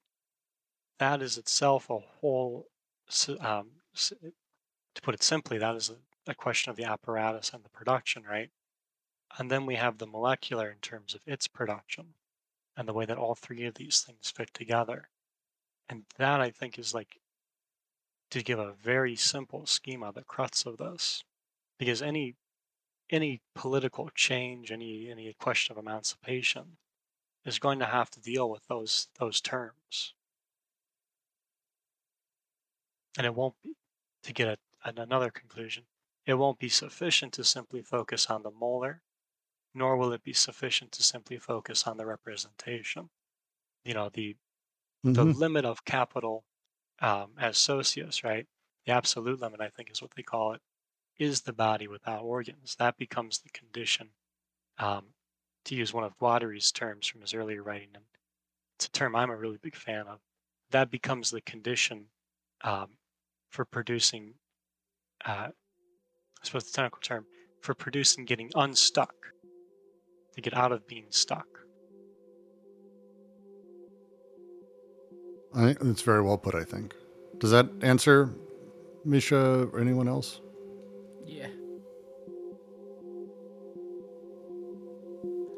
And it's good timing because I also have to go now. And I think we all do. English, though. I think we all do. So with that, I am going to close this out because we went a little bit overboard tonight. That's great. Thank all of you for joining us. Next week we will be continuing. Next week we will not be continuing. I'm taking next week off again. I know I just did this for my own surgery. I'm not going to be doing this. My daughter's being born next Monday. And that's at the latest. So it's a fairly guaranteed thing. So probably not going to do readings next week. And the week after, at some point, we will be continuing 4.4. And please join us when we do. I'd love to have those conversations. Thank all of you for joining us. And I'll talk to you next time.